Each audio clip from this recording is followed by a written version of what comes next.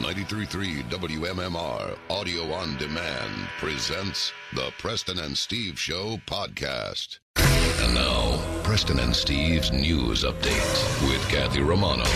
And today is Friday, November 15th. Good morning, Kathy. Good morning. In the news this morning, a high school student killed 2 classmates, wounded 3 others, and then shot himself in the head Thursday morning at a high school in Santa Clarita, California. The suspect, who turned 16 on Thursday, was hospitalized in grave condition.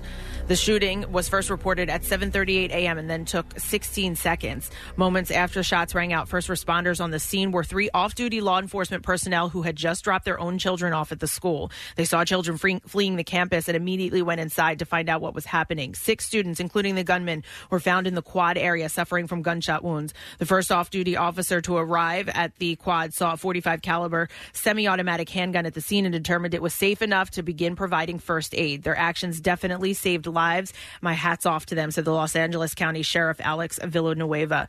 The school resource deputy was also on the scene moments later. He said all 6 students were transported to hospitals where 2 of them, a 16-year-old girl and a 14-year-old boy, were later pronounced dead. A 7th person who was transported to a hospital for a medical issue or injury that was not caused directly by the gunfire. The surviving victims were described as 2 girls, ages 14 and 15, and a boy, 14 years old. The boy was released from the Henry Mayo Hospital. Delaware officials have now classified the death of a teacher whose body was found in the Brandywine River as a homicide. 50-year-old Susan Ledyard of Wilmington was found in the river near Church Street Bridge on July 23rd. Officials said Thursday that she died of a result of blunt force trauma and drowning. Troopers responded to Walker's Mill Road in the area of Rising Sun Lane Bridge for a report of a suspicious vehicle on the morning of July 23rd. Police said when they arrived, they found an unoccupied black 2016 Honda Civic, which came back registered to Susan Ledyard.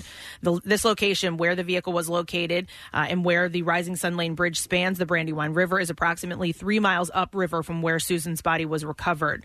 Through various investigative leads and measures, investigators have been able to create a timeline of Susan's activities on that day. However, officials said a gap exists between the hours of 3 a.m. and 7 a.m. Detectives are asking for anyone who believes that they may have seen Susan during that 4-hour time frame or has any information regarding this case to please come forward. Ledyard was a teacher at the Academy Park High School in Sharon Hill since 2006. Anyone with information is asked to contact the Delaware State Police Homicide Unit. Just days before the Philadelphia Eagles take on the New England Patriots, U.S. Customs and Border Protection officers say they seized more than $500,000 in fake sports championship rings. U.S. Customs agents at the Philadelphia International Airport inspected a box coming in from China, going to Drexel Hill with a declared value of $14. Suspicious agents opened it up and found 11 counterfeit championship rings. Wow. And they're worth $14? No. So when you send a package, you have to declare the value of it. They declared the value. Okay. All right. Only gotcha. $14. There was one ring. Well, that explains my Sipper Bowl ring. Sipper Bowl. It was you who bought it? Yeah. There was one ring for the New York Yankees, one ring for the Houston Astros, and as Steve Sapp of U.S. Customs and Border Protection said it, 9 from the evil empire, the New England Patriots. Agents verified through league and team trademark holders that the rings were fake. If the rings were authentic, the value would have been about $526,000. Whoa. So they're saying somebody could have bought, spent a lot of money and bought this ring thinking it was real.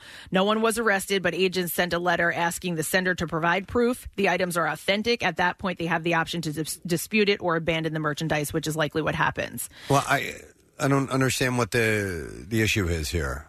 You're not allowed to sell fake rings. Are they selling them? Is that what this is? That's probably what they're coming up for. That's why they seized them. It's like selling fake Rolexes. They say they see it a lot of times. They seize stuff like this all the time, fake memorabilia, because it's coming over to the United States and people are presenting it as real and people are getting ripped off. But I mean, I've heard of, ones that aren't real that they make just for show. You buy from companies. Marissa, yeah, she has one, I think. Or I saw you wearing one time. Yeah, so a friend of mine has one because she works for the Eagles, and they sign an agreement that says that they will not sell it. So you're not allowed to sell it if you receive one from the team. So a replica ring, even if it's real? Yeah, if it's real, you're not allowed to put it like second into to sell it anywhere. So you can't put it on eBay, even if you're short for money. I think you have to like give it back to the team or something. I guess like the Oscars. They won't let you resell an Oscar award. Yeah. Right. So that's also it can't exist. It can't be replicated. Okay. So agents are taking this seriously and say the seizure plays a role in the overall picture of protecting the national economy. They say they see a lot of people who try to take advantage of sports fans by selling fake memorabilia. Last year, Philadelphia Customs agents seized $35 million in fake consumer goods and about $1.4 billion across the country. See, this screws me up because I keep all my Super Bowl rings on Miami. And, because it's from the rings, and now it seems some of them may not be legit. It throws me off here. All right, in sports this morning.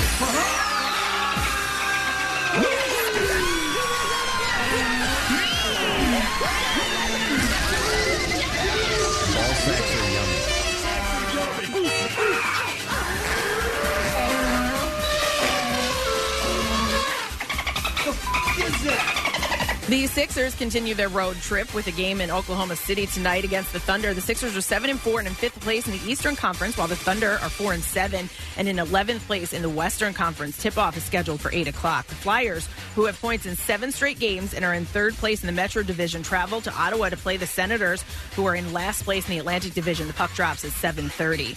And in Thursday night football, the Cleveland Browns beat the Pittsburgh Steelers 21-7, but the bigger story was the brawl that happened at the end of the game. Browns defensive end Myles Garrett was ejected in the closing seconds after ripping the helmet off quarterback Mason Rudolph and striking him in the head with it. Browns defensive tackle Larry Ogunjobi, who pushed Rudolph to the ground from behind after the Steelers quarterback had been hit by Garrett, and Pittsburgh center Marquise Pouncey were also ejected. Pouncey jumped into Garrett and kicked him as Steelers teammate David DeCastro pinned Garrett to the ground. Cleveland coach Freddie Kitchens afterward called Garrett's actions embarrassing and said that there was no excuse for what Garrett had done. He added, "I've never seen that in my life. It's not good." They had to kick that guy out of the league. I mean, it's completely violent. In a violent sport, but this is a violent sport, outlandish. But an unprotected head, and Yeah. you're purposely swinging the a cops helmet got involved, that could crack this guy's skull. Well, they should. The cops went into Absolutely. the locker room. Like, that's assault. It doesn't matter that it's happening on a football field or not. In a game, right? Wow.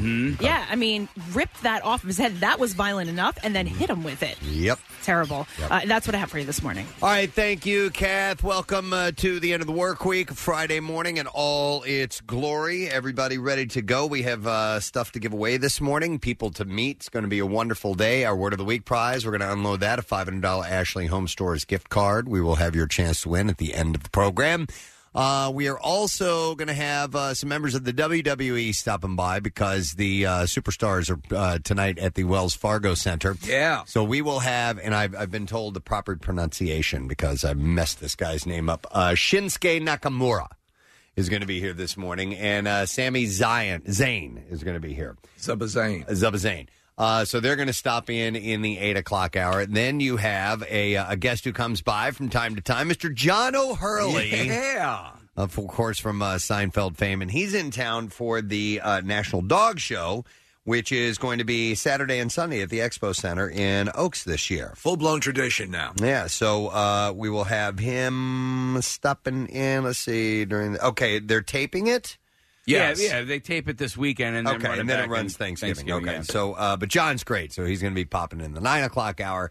And we also have this guy who's got a very interesting campaign on board for our friends at Wawa. He brought an injustice to light. Yeah, and so we'll clear all that up when he gets here. And there's a charity component to it. I think it's great. A charity that we're behind, which is going to be very cool. So speaking of charity event, you are performing for a charity event tonight, are you not? Yeah, tonight the band is playing Saint. We will be at Chaps in Eagleville. Steve Morrison is coming out. Yeah!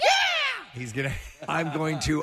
Maybe we'll have you do that live. I was going to live. I'm going to. I like the Saint T-shirt that you previewed last night. I'm going to get. I'm going to purchase one tonight. Awesome. Yeah, they're $25, and the money is going to go to the Camp Out for Hunger. Okay, so you can only get the shirt at the gig tonight. Yeah, we don't have them online or anything. Okay. These we only created a small batch. We've got, limited offer. It's a limited offer. That's why I'm picking it up. Yeah. For now, the way you pick up Super Bowl rings at the airport. Yo, man, if I give you $25, will you pick me up one too? Yes, I used to do that back in the day when people were going to concerts. Yeah, man, give me a concert shirt. Get a shirt for me, man.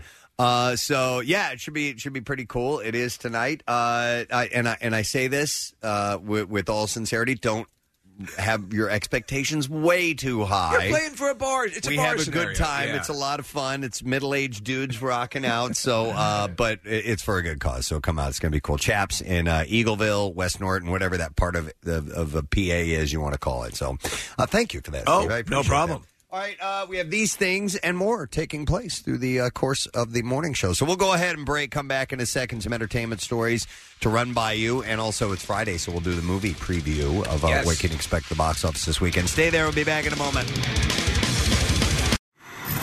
Get social with Preston and Steve and WMMR. Facebook, Twitter, the usual places.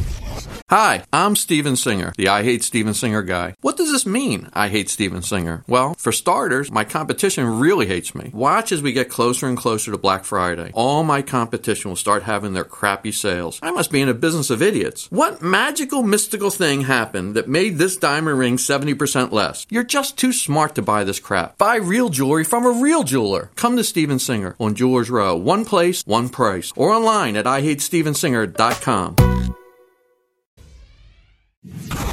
Back with more of the Preston and Steve Show podcast. So, stupid question this morning. We are going to give away a pair of movie tickets from Fandango. I got this question via listener Steven Jackson, who says he's the hot dog guy. Steven Jackson. Oh, the hot dog guy. You know, the hot dog guy. Yeah. So the question that he sent to me has to do with Walt Disney. Now, before Walt's wife Lillian convinced him to change it to Mickey, what had Disney named him? So Mickey Mouse was somebody else beforehand. What was his name before it was changed to Mickey, which is what his wife had suggested? 215-263-WMMR. Call now. Let's see if you know the answer. I have some birthdays to mention on Friday, November 15th while we're going through. It is Ed Asner's birthday today. Wow, how old? He is 90 years old today. 90 years old. I was watching a John Wayne movie with Ed Asner in it. This is obviously from years ago. And he's got more hair than he obviously does now. It doesn't look right. Looks weird. Stop doing that, young Ed Asner. Right. Mary Tyler Moore Show, Lou Grant. And Lou Grant was it was a drama. Straight, a little bit of humor, but he was the editor of a newspaper. Yeah. And it was actually really well done. And but you know what? I'll say his crowning career achievement, Up. Yeah, I was about to say he was the lead voice in Up, and he's great in it. 90 years old today. Beverly D'Angelo. Love her. From the National Lampoon Vacation movies. You know what she's excellent in? Coal Miner's Daughter. She plays Patsy Cline. Yeah. And she does all her singing. Correct, yeah. I just don't like what has happened to her voice. She's got that old lady smoker voice now. Really? Yeah. She's 68 today. Actor Sam Waterston. Law & Order. Great actor. 79 years old today. Great character actor. And I think his crowning achievement would be the fake medicine ad on SNL. Yes. Where the robots. Oh, yeah. They're trying to scare senior citizens into believing that the robots are going to come for their medications. Right. So that's why you had to get with their health plan. I love it. He's 79. Yep. Chad Kroeger of Nickelback. And Chad turns 45 years old today. We were talking about Nickelback yesterday, and the Canadian law that states there's a ratio of Canadian music that must be played on Canadian radio. Yes. And what'd you say it was, Casey? You were just up there. It's 30%. 30%. All right. Somewhere in that neighborhood. It's not quite 50%, but we had because I listened to radio up there. I'm like, right. Let me see what Canadian radio is all about. Right. And there were some songs. I'm like, I've never heard of this one because I went to the rock station. Yeah. I've never heard of this band ever. Yeah, You know, so they support their own for sure. So Chad is 45 years old today. So happy and birthday. for us, like a complete 180. You know, once we realized he gets it, it makes a difference. Yeah, once we had him in here, it was great. Then we have Annie Friedlingstad, who is one of the singers of ABBA. Which one is she? She's the blonde, right? Yes, because the dark-haired one is Frida. And Frida did a song that I like with Phil Collins. What was it? Dun, dun, dun, dun, dun. Dun, dun, dun, dun. I can see that you won't be long. Dun, dun, dun, I dun, would dun. have to hear it. That sounds vaguely familiar. I remember she did I Know There's Something Going On, which was a solo hit for her. But Annie Friedlingstad is 74 years old today. Actor Johnny Lee Miller, who is the ex-husband of Angelina Jolie. Ah, right. Is 47 today. He was in Train Spotting and Hackers and Mindhunters, and I have no idea who he is. Well, yeah, he does. I think he pops up occasionally now, but I remember when that movie Hackers came out, the whole concept, I never even heard the term hacking for computers. Yeah. Johnny Lee Miller. Okay, well, he is 47 today. Shailene Woodley, actress, Fault in Our Stars, the Divergent series. She's also in the series that you guys watch. Yeah, Big Little Lies. Big Little Lies. You know what? HBO. I that theme song for that show. Yeah. I got to look that up. I was just thinking about that. I'm like, that song I might actually listen to on my iPod. Oh, yeah? Yeah. Is it an actual song from a band, or is it written for the, show itself? I don't know. It's kind of... Is it the Pina Colada song? It is not the Pina Colada Is it song. Michael Kiwanuka? Cold Little Heart? That might be it. I think that's it. Yeah, he's a good singer-songwriter. Okay. Michael Kiwanuka. Shailene Woodley is 28 today. And then the last birthday I saw is Asia Kate Dillon, who is from Billions and Billions and Billions, and Orange is the New Black. And Asia is non-binary, so does not identify as male or female. She's also, they, I guess is what you say. They are also in John Wick Chapter 3, right? Parabellum, isn't that the... Maybe. Isn't that the they that's in the thing that's they? If her name is... I'm sorry, if Asia, if Asia's name is Asia, I was expecting her to be they to be Asian, but they're not. Well, yeah, if your name is Asia, you don't have to be Asian. But I just assumed, when I saw that, so I'm like, all right, well, what My character name is Steve, that? and I'm not from Steveland. That makes no sense. All right, so Asia is 35 Is today. that the actor Yes. in John Wick 3? Okay. Yes, it is. And in that role, Preston, I don't know if you've seen it, that actor, is very good. Okay. You know what? I got to get around to it when it eventually makes its way onto home platforms. All right. We'll see if somebody knows the answer to this question. Before Walt Disney's wife Lillian convinced him to change it to Mickey, what was Mickey's first name? 215-263-WMMR. And I will go to Doug. Yo, Doug. That's what I get to do. Very nice. Well done. Right down to the do. That's what I get to do. The do is the tricky part. The do. Doug, what's the name that we're talking about? It's Mortimer. Mortimer. That would have been a disaster. Thank you, Mr. Mortimer. Doug, hang on the line. We are going to set you up with a pair of movie tickets from Fandango. Start your engines. Race into theaters with tickets from Fandango to see the action-packed rivalry of Ford versus Ferrari. Don't get sold out. You can head to fandango.com/get tickets. All right, a lot to get to, so let's dive right into it. Angelina Jolie is ready to move on with her dating life after a very public, ugly split from Brad Pitt.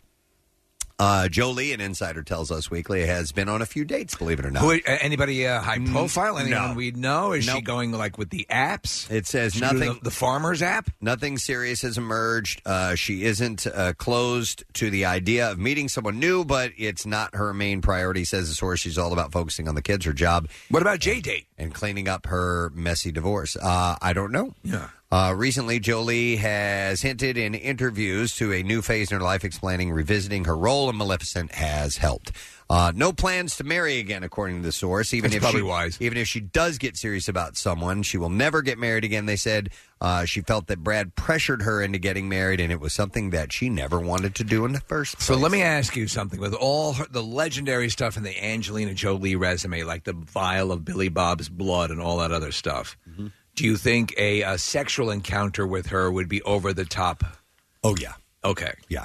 Like, I think it would be... Do you think it'd be S&M-ish or no. gothish? No, I think it would be almost spiritual and kind of Tantra-esque, maybe. You know what I mean? First, you must bathe in the pudding. Yes. Yeah, What? exactly. What? Okay. Is that what we do? That is what we do. You guys ever see the movie Original Sin with her and Antonio Banderas? It's not a very good movie. It's but, erotic, though, is it not? There are 3 or 4 explicit sex scenes with those two having sex. Okay. All right. That's two Was there pudding? good-looking people having sex in I don't pudding. remember pudding. All I have are snack packs. All right. Kristen Stewart and Shia LaBeouf. These are two odd people. Yes. They've both had pretty wild lives. They bonded over their past, present, and future in a candid new interview with Variety. The pair talked to each other about what growing up in the spotlight was like and how it changed who they are today. As it turns out, Stewart was a shrinking violet as a kid. She said, when I was a kid, I was extremely shy and not somebody who you would think would want to be an actor. You can see that. I mean, all that sort of, even in her acting performance. And she is a good actress. She told LaBeouf, I don't know how you were as a little kid, because we both did that, and that's a weird thing to have in common, but I definitely had to do dig, she said. Do it! I was a masochist, so... Just do it! So I think I'm really talkative now. I'm effing killing it. I talk to effing everyone I know now. She effing talks to everyone now, not everyone I know. And LaBeouf, meanwhile, revealed that his lack of formal schooling left him insecure. He said, I used to walk around with a pen and pad, almost litigious, like, hey, what's your name? Oh, cool. And then I'd write it in a little notepad. Just do it! He said, I wanted to seem studious because I didn't go to school and I didn't learn how to do this acting thing. Just do it! So I guess he was homeschooled? I guess so. Yeah. Stewart said, I have this chip right here, too. They also agreed that they remain dissatisfied. I hope it's a Hearst chip. He said, I think I'm deeply dissatisfied with life. This is where things get tricky for me. It isn't my whole life.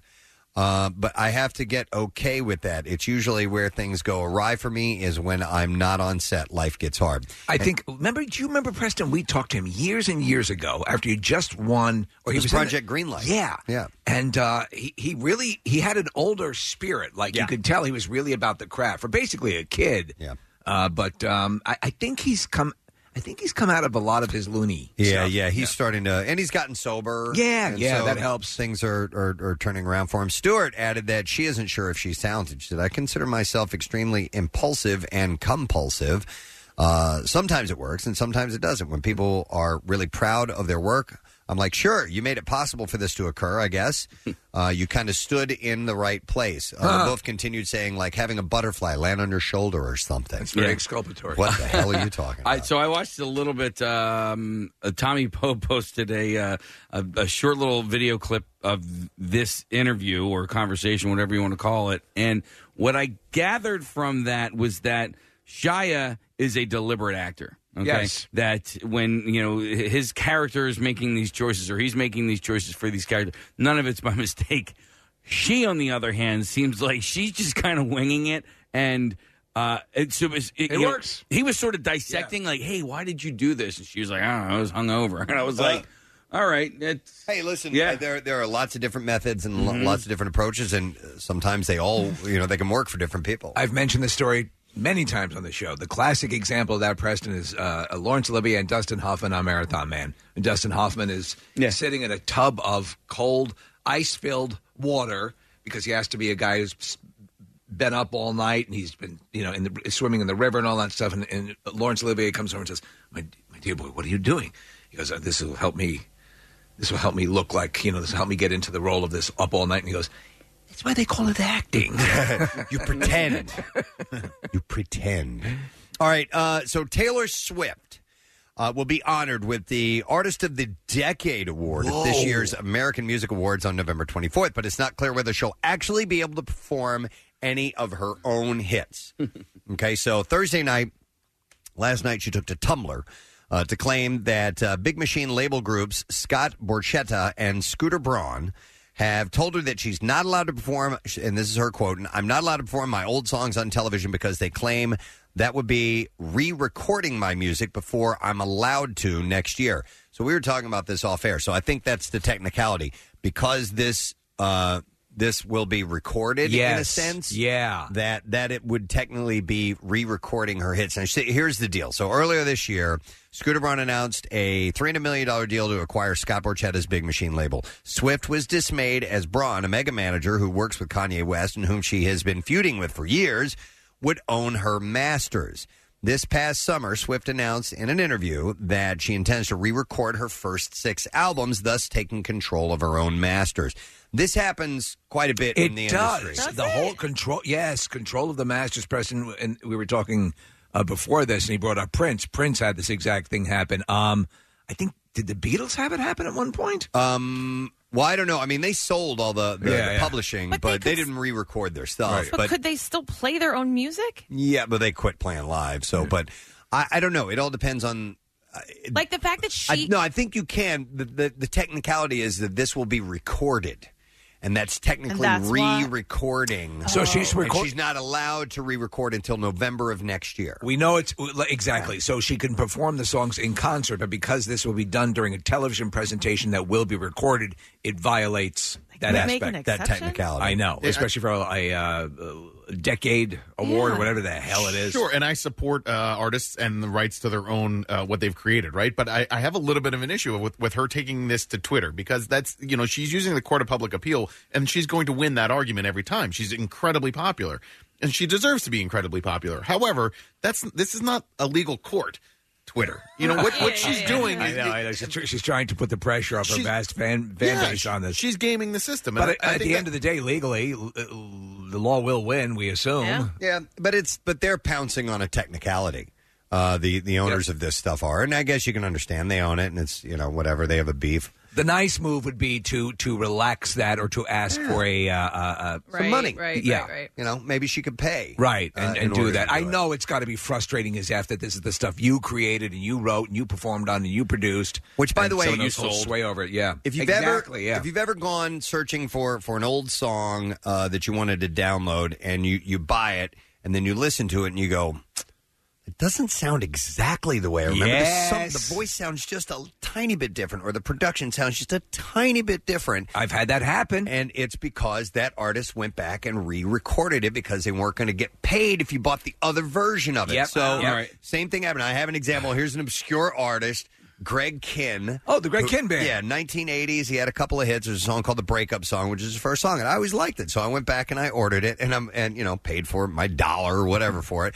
And I'm listening to it, and I'm like, this sounds a little bit different. I'm like, just a tiny bit different. And I'm like, okay, yep, he must have re-recorded this. All right, so I want to try and frame this so that it makes more sense to everybody. Okay, we appreciate that. All right, so, and I may be wrong. I may be off base here. So this song is art, right? So how about a painter paints a painting and somebody buys that painting from them? They're kind of allowed to do whatever they want with that painting. They can show it off at their house or do it at a museum, and then they make money off of that painting. That the painter no longer makes money off of that painting. They no longer own it anymore, right? Yeah. I mean, so that's kind of. So she should get into painting. So no, but like she should start. But said painter, suppose they want to have their own display. Oh, I'm going to have an art showing at this art house.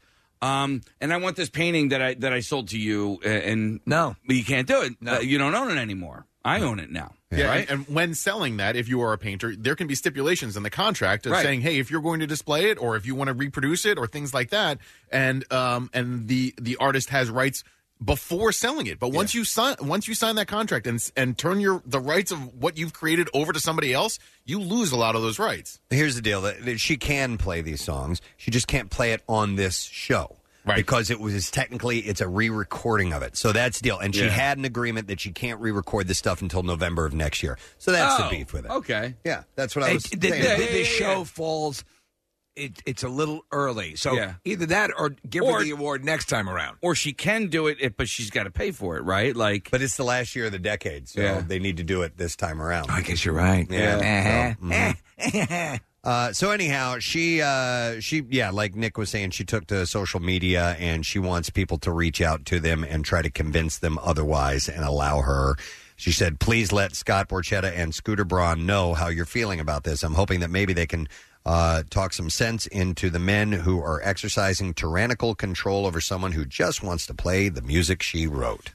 So anyhow, that's going on. Other stuff. How about this? The mounting family dramas getting to Aaron Carter, and it's landed him in the hospital. Who couldn't? I'm looking at all this stuff. You know, over the past couple of months, who couldn't have seen this about to happen? The guy's at the end of his rope. Aaron's mom, Jane, tells TMZ Aaron arrived at the house on Thursday in Florida, and she was immediately alarmed at his dangerously low weight. He's now a mere 115 pounds. At one point, he weighed nearly 160. Aaron's stress stems from the restraining orders against him brought on by his brother Nick and sister twin Angel. Jane took no chances. She drove him to the hospital, checked him into the ER. Jane says that Aaron had his blood pressure tested, and he's currently hooked up to a heart monitor and awaiting results. Aaron posted on Instagram a picture of himself on a hospital bed, and he captioned it, "Mama's going to take care of me." And Yes. That was also there. Nick got a restraining order against Aaron back in September after claiming Aaron allegedly threatened to kill his pregnant wife. You know how family is. TMZ broke the story. Angel Did I say that? Also got a restraining order against after claiming Aaron threatened to send hitman after her following a disturbing phone call. Aaron's got a hearing next week to address both orders. He also has a huge face tattoo. My name is Aaron Carter. I'd like to hire you to kill someone. Yeah. How much money do you have? $400. No. Yep. Let's see. How about this? Kevin Hart is opening up about the hardships that he dealt with following his serious car accident in September. He said, "I could not move. I could not wipe my ass. I couldn't do none of that." My ass. Yeah. Meanwhile, his friend, Rebecca Brocksterman, who was involved in the crash along with her fiancé, Jared S. Black, has broken her silence on the crash with an Instagram post. She said, "Feeling so much better. We're both healing.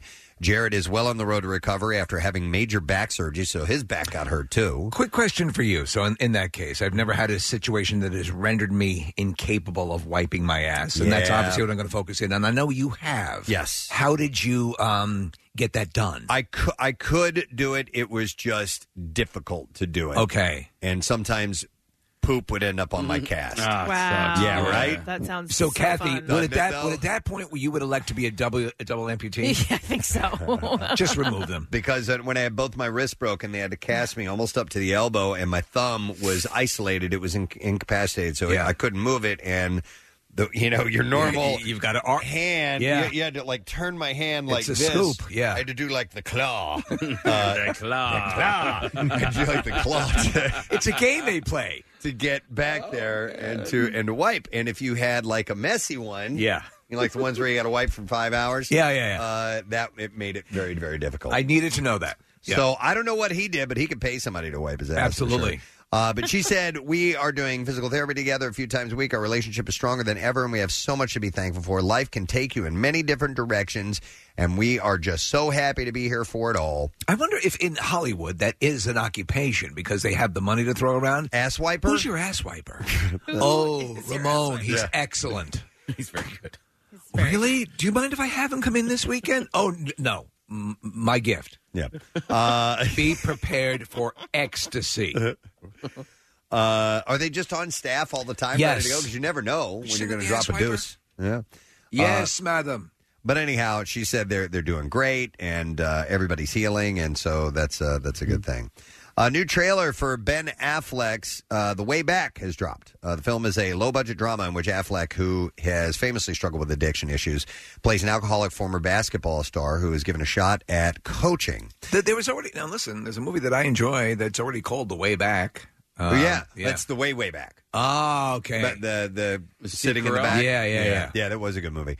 So the film's described as a story that touches the heart and shows the power of redemption and the human spirit to rise. I am curious to see how this is. Yes. Because it speaks to his personal issues. It does. Hey, so Goop's 2019 gift guide is dropped. Yeah! We'll have to dismantle it at another time, but I'll give you a couple of things because it's quite the luxe affair. From a lot of affordable things, I'm sure. From $9 dental floss to a year of nature outings worth $1.3 million. That sounds cool. Where do they take you? You want to go Fizzies on that? All told, the list tops $2.6 million. Some of the notables: an $800 hydroponic micro garden, a $400 olive tree, and a $2,600 convertible bassinet that doubles as an ottoman. So I used to love to read the Neiman Marcus catalog, Preston, because it would have things like Arabian horses and stuff like that. Right. What catalog it currently has? Because it's not every place puts out a catalog. What current catalog has the most expensive items outside of jewelry and stuff like this? Do they still do the Neiman Marcus catalog? I think they do. I still get a ton of catalogs. I actually can't believe that I get as many as I do. There's one, and man, I can't remember the name of it. And 1 year on the cover of it was life-size Rock'em Sock'em robots, essentially. Like life-size, or robots that were like that you could drive around and fight. And I forgot the name of this because we get it every year, and it's loaded with stuff you'll never buy. Is it not? Is it Neiman Marcus? No, Leading it wasn't. Edge? It's like no, I can't remember the name of it. I don't. Are our text messages working today? By the way, They are, yeah. All right. So maybe somebody will know that if they can text down. It was the Sears catalog was the big one when I was a kid, and I was just when you were saying, I was just thinking, I never got what I always wanted. I wanted a real football helmet, like a real, because they had it in the back of that's exotic. It was $100. Yeah. You know, I wanted a real deal NFL football helmet. I wanted Arabian horses. You know what? I can afford one now. Now you can. Yeah. But does it count?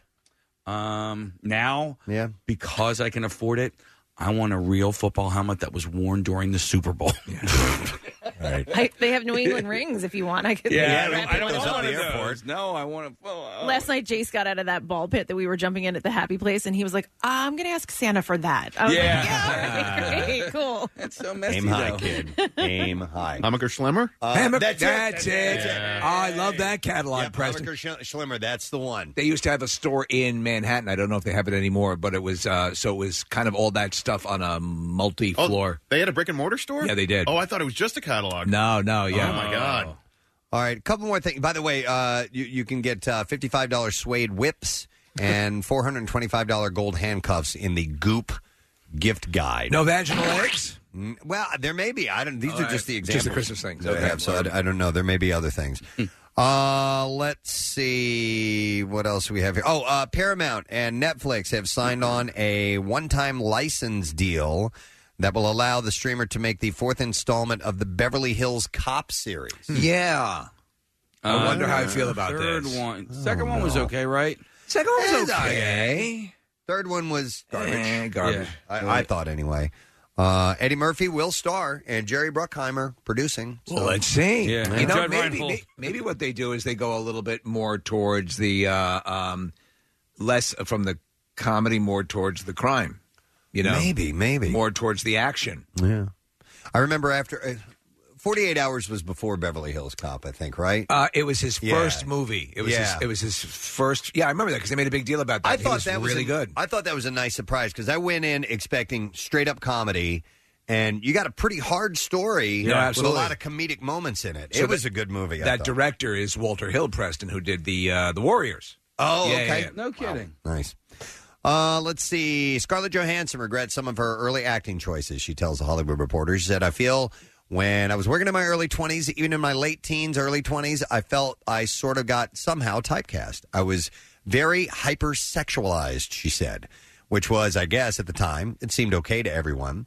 It was another time, even though it wasn't a part of my own narrative, it was kind of crafted for me by probably a bunch of dudes in the industry. And I guess that worked for them. But it was really difficult for me to try to figure out how to get out of being an ingenuine or the other Ingenue? or an ingenue, I guess, or INGENUE. Mm-hmm. Yeah. Okay. Now, what What that? is an ingenue? A young Up and comer? a mentee. Yeah. A young. All right, yeah. so she exactly. says being an ingenue or the other woman because it was never anything that I had intended. She credits her Tony Award-winning role in Arthur Miller's A View from the Bridge in 2009 for changing the way she thought about approaching her career. I saw her in Jojo Rabbit last weekend, and she plays the mom, and she is phenomenal. It's a great movie. I highly recommend it. Michael Giacchino did the music. Okay. The kid in Jojo Rabbit, actually both kids, there are two young boys, are great, but she's really, really good as the mom. Okay. There's movies open in this weekend. It's Friday, so let's see what one can expect as they head to the box office this weekend.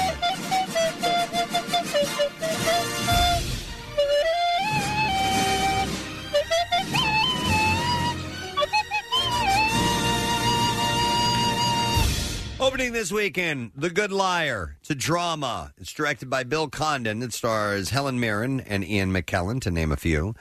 Normally, I have a description of what it's about, but there's nothing here, so I assume it's Ian just McKellen is a good liar. He's a good liar. You are a good liar. Rated R, and the Rotten Tomatoes score so far is 63%. They're saying it plays like an old-style Hitchcock film. Okay.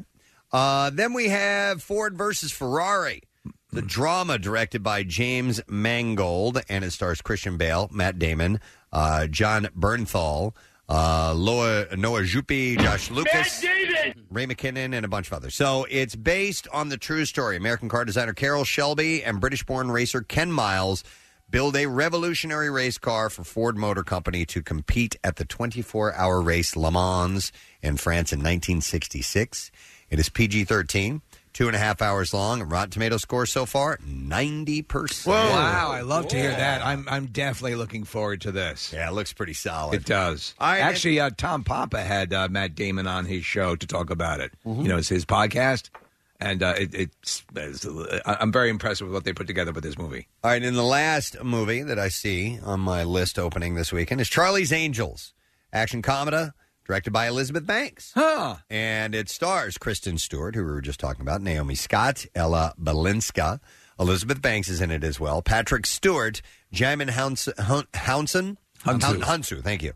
It is about three women known as Charlie's Angels, work for Charles Townsend, who investigative agency has just expanded internationally. I think Elizabeth Banks also wrote it, if you could check that out, Nick. She did, yeah. She did, okay. It's PG-13. It's an hour and 58 minutes long. It's got a 65% score so far. That's not bad. I haven't seen a whole lot. I've seen the trailers, but I haven't felt a lot of hype about it, you know what I mean? Or heard people really talking about, I want to go see it. No, they look great, though. Yeah, they do. But I thought the other series was fun. Yeah. So we'll see how this one goes. And anyhow, those are the movies opening. In the meantime, we got clips. And we will do clips from those movies we just spoke about. Naomi Scott plays Elena Hofflin, a scientist and creator of the Callisto Project in the new Charlie's Angels saga. Here she describes how the 2019 Angels pay homage to previous versions. I think it really carries the DNA, the fun DNA of the movies, and what I remember, you know, with the 2000 movies and kind of that feeling. It evokes all of those feelings, but just in a kind of modern day twist. Shut the f*** up! It's in theaters today. Here's the next clip. Ford versus Ferrari. Christian Bale portrays Ken Miles, a hot-tempered British racer and struggling mechanic hired by Carroll Shelby to complete Ford's master plan. In this clip, Christian discusses why the two needed the car company. Here we go. Yeah, absolutely. They of course, they could not have done it without Ford. Absolutely, they need, this sort of Goliath, this titan of industry to be able to bring in the money and all that. But also, they really did it in spite of them as well. Shut the f*** up! So Ford versus Ferrari is in theaters today, and we'll see how that pans out. I think it's going to be the number one at the box office. It looks cool. I love stuff like this. I love any when they did the Jeff Bridges, the Tucker. Remember that movie? Yeah. I love that stuff. Yeah. Yep. All right. So enjoy the movies this weekend if you're headed out. Eat popcorn. We have a few things going on. Some guests stopping by this morning. We have some WWE friends that are going to be in the studio. We have Shinsuke Nakamura and Sami Zayn who will be here. Wells Fargo Center tonight. Activity is going to be there. John O'Hurley is going to be stopping in. And also we're going to take a break and come back, and I think our first guest is going to arrive, and we've got something concerning Wawa that is very interesting. It's a call to arms. I agree. So we'll come back in a moment. Stay with us. Ladies and gentlemen, your attention, please. Acme Markets proudly proudly supports Preston and Steve's Camp Out for Hunger, beginning Monday, December 2nd at Xfinity Live in the Wells Fargo Center complex. If scheduling prevents you from attending in person, you can still make a difference. Stop by your local Acme throughout November and make a donation at the register. Just look for the Camp Out can when you go. Your donation goes towards foods that Phil Abundance needs most to help area families. Go to WMMR.com/campout for complete details and a list of especially needed food items. Acme Markets and 93.3 WMMR, putting Philly first. Thank you very much, Kathy. We have some WWE stars in our studio. I'm going to officially introduce them in just a moment, but first we want to talk to a gentleman who has this interesting campaign that he's launched. Yeah. And we thought it was a cool idea, kind of fun, and then we found out that there's potential for a $10,000 donation to Phil Abundance that could be a part of this. Then the S got real. And then we're like, okay, we definitely have to back this up. So first of all, we're going to welcome Ryan Schott to the studio. Ryan, how you doing, man? Pretty good. Pretty good? Let's make that really good. Let's help you out, okay? I'll try. All right, where are you from, by the way? So I'm from Chalfont, Pennsylvania. Okay. Bucks County. And you had an astute observation about convenience stores, and what was that? Yeah, I was going hiking with my wife up in Hershey, and I had to put air in my tires. So I basically was looking for a Wawa. Yeah. And I couldn't find one at all. So I ended up going to Sheetz. Yeah, Wawa is kind of that. It's purgatory. Not Wawa, but Hershey. Hershey is, because you start to get in that in between Sheetz and Wawa zone. So I put the air in my tires and I tweet at Sheetz. I say, "Hey, I crossed the Pennsylvania Iron Curtain. I'm on the Sheetz side." They tweeted me back, and I clicked on their name, and I found out they had way more Twitter followers than Wawa. Whoa! And did you consider this like an affront to us, or don't you? Yeah, I do, because it's so. This is the classic battle. Yep, the battle royale between Sheetz. Listen, in a world where Wawa doesn't exist, Sheetz is fine. Wawa exists, Sheetz blows. So there we go. Fair enough. Yeah. Fair enough. I like it. So you have since launched a campaign, correct? I have, and I'm calling it the Follow Wawa Challenge, where basically I'm saying if we can get Wawa's Twitter follower account ahead of Sheetz, I'm going to donate $10,000 to Phil Abundance. Wow. That's awesome. Wow. So where do we stand right now? What are we looking at? It's pretty stark. Nick looked up the current follows this morning, and what was it? Well, Sheetz is over 500,000, so Sheetz has 500,000 plus, and Wawa's only in the 350,000 range. So we got some work to do. But we figured helping plug this now, Ryan, would up the numbers a little bit, and so that's what we're aiming to do. Okay. So Ryan, have you set a deadline or anything like that? So the deadline is December 6th right now. All right. That's the last day of the Camp Out for Hunger, ladies and gentlemen. I see a tie-in here. Honestly, I think this we can do this. We can do this. Damn it! I thought I was going to help you by adding one more to but I was already following Wawa. Oh, son of a bitch! Damn it! Yeah, I already follow Wawa. I think the thing to do, what we have to do, is make a lot of false promises. Oh, if we really? Can do that. Yeah, it's been known to work in the past. Yes, I think so. All right, so it's just at Wawa on Twitter, I assume. Yeah, at Wawa, you can follow them. Okay, so that's all you need to do is start following them, and this could potentially mean another $10,000 worth of donations for Phil Abundance. It'd be awesome if you could do it in the name of Camp Out for Hunger. That'd be great. Yes. There you go. There you go. Now, we will continue to bang the drum on this. Any word back from Wawa? Obviously, we are closely tied to them. And any word back from Wawa?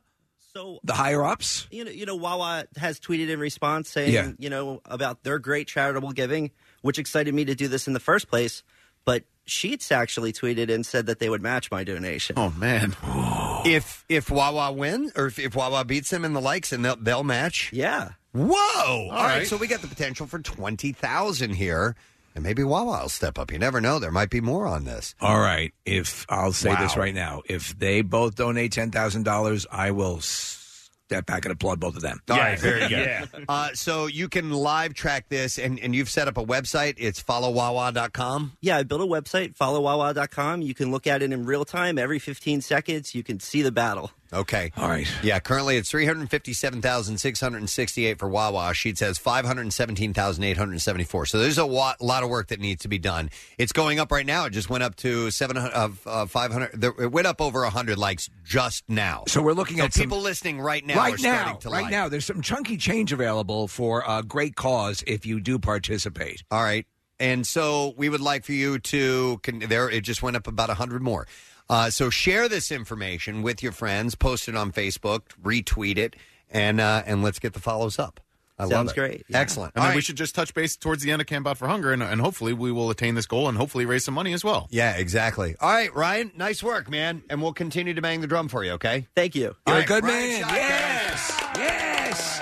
I like that attitude. It's a unique idea, and Wawa needs to win that. That's what built America, Preston. Yeah, it is. It is, absolutely. In fact, one of our guests, our next guest, is very familiar with Wawa. Oh, yeah. So we're going to welcome to our studio from the WWE. It's Friday Night SmackDown at the Wells Fargo Center tonight, 7:45 p.m. Tickets are available at wellsfargocenterphilly.com. Please welcome Sami Zayn and Shinsuke Nakamura.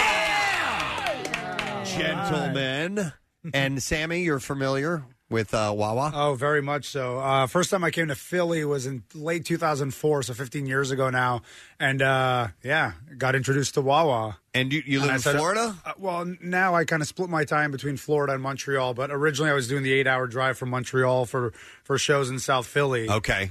So, coming from Canada, you don't have anything like Wawa out there. No. What is like Tim Hortons is basically like a Dunkin' Donuts, right? Right, yeah. Right. It's not really there. What is it? There's no chain that approximates. No, mind, we kid sheets, but we are Wawa people. Yeah. There's nothing that falls in that realm. No, and I am a Wawa person, too. Okay, there you go. The problem is I'm vegan now, and I'd love a few more vegan options. All right. But then I would love to give my patronage back to Wawa. No, we can appreciate that. Yeah. Wow, a vegan wrestler. There's a couple of us. Okay. Yeah. Who else? Isn't there like a documentary on on the vegan wrestlers? No. She's thinking of Two Girls in a Cup. No, okay, well, stop it. No, but there's something out there. Okay, maybe it's not wrestlers. It might be like a new documentary on Netflix just came out called Game Changers. It talks about vegan athletes, but not specifically wrestlers. And are you guys involved in that? No. You weren't in that. Okay. No. Yeah, I found it pretty amazing that because people were, I ask, how do you have the energy? How do you get energy? But you're obviously getting, your nutrition in other ways. But it was pretty interesting to watch it. Yeah, I have maybe a bit too much energy, if anything. Ask Shinsuke because I'm ringside for his matches a lot these days. Shinsuke, any special dietary regimen special diet, that you follow? Sometimes I became like a temporary vegan. Temporary vegan. I'll take it. All right. So we've had you and Sammy before, but Shinsuke we have not, and you're the strong style is what they call what you do, which is I think is very cool. It's an incorporation of martial arts, into the whole thing, and I think this is probably a cool way to go because with the popularity of MMA and all that stuff, it adds that element of it. Mm-hmm. Was that how did it come about being introduced into the wrestling world? So we Japanese love martial arts. Right, yeah. So we do a judo from the junior high. Oh, okay. As physical education. Everybody does judo. Everyone's taught judo. Yeah. All right. And so also I wanted to be stronger. Yeah, of course. Then so I started amateur wrestling and karate. And, right. Yeah. So all kind of martial arts I did. Then I became a professional wrestler at New Japan. Then wrestling's hugely popular. Everybody that we have, it's hugely popular in Japan. Yeah. So actually, so strong style. Maybe American people call it Japanese style. Oh, okay. Strong style. Strong style is what you call it, because that's what it's referred to as constantly. But my way is kind of adjust like a real martial arts technique to professional wrestling. Right. It looks cool. It definitely is. And obviously we know it's entertainment, but the truth of the matter is, we've said this countless times on the show. You guys are out there, and you can get injured, and there, Sure.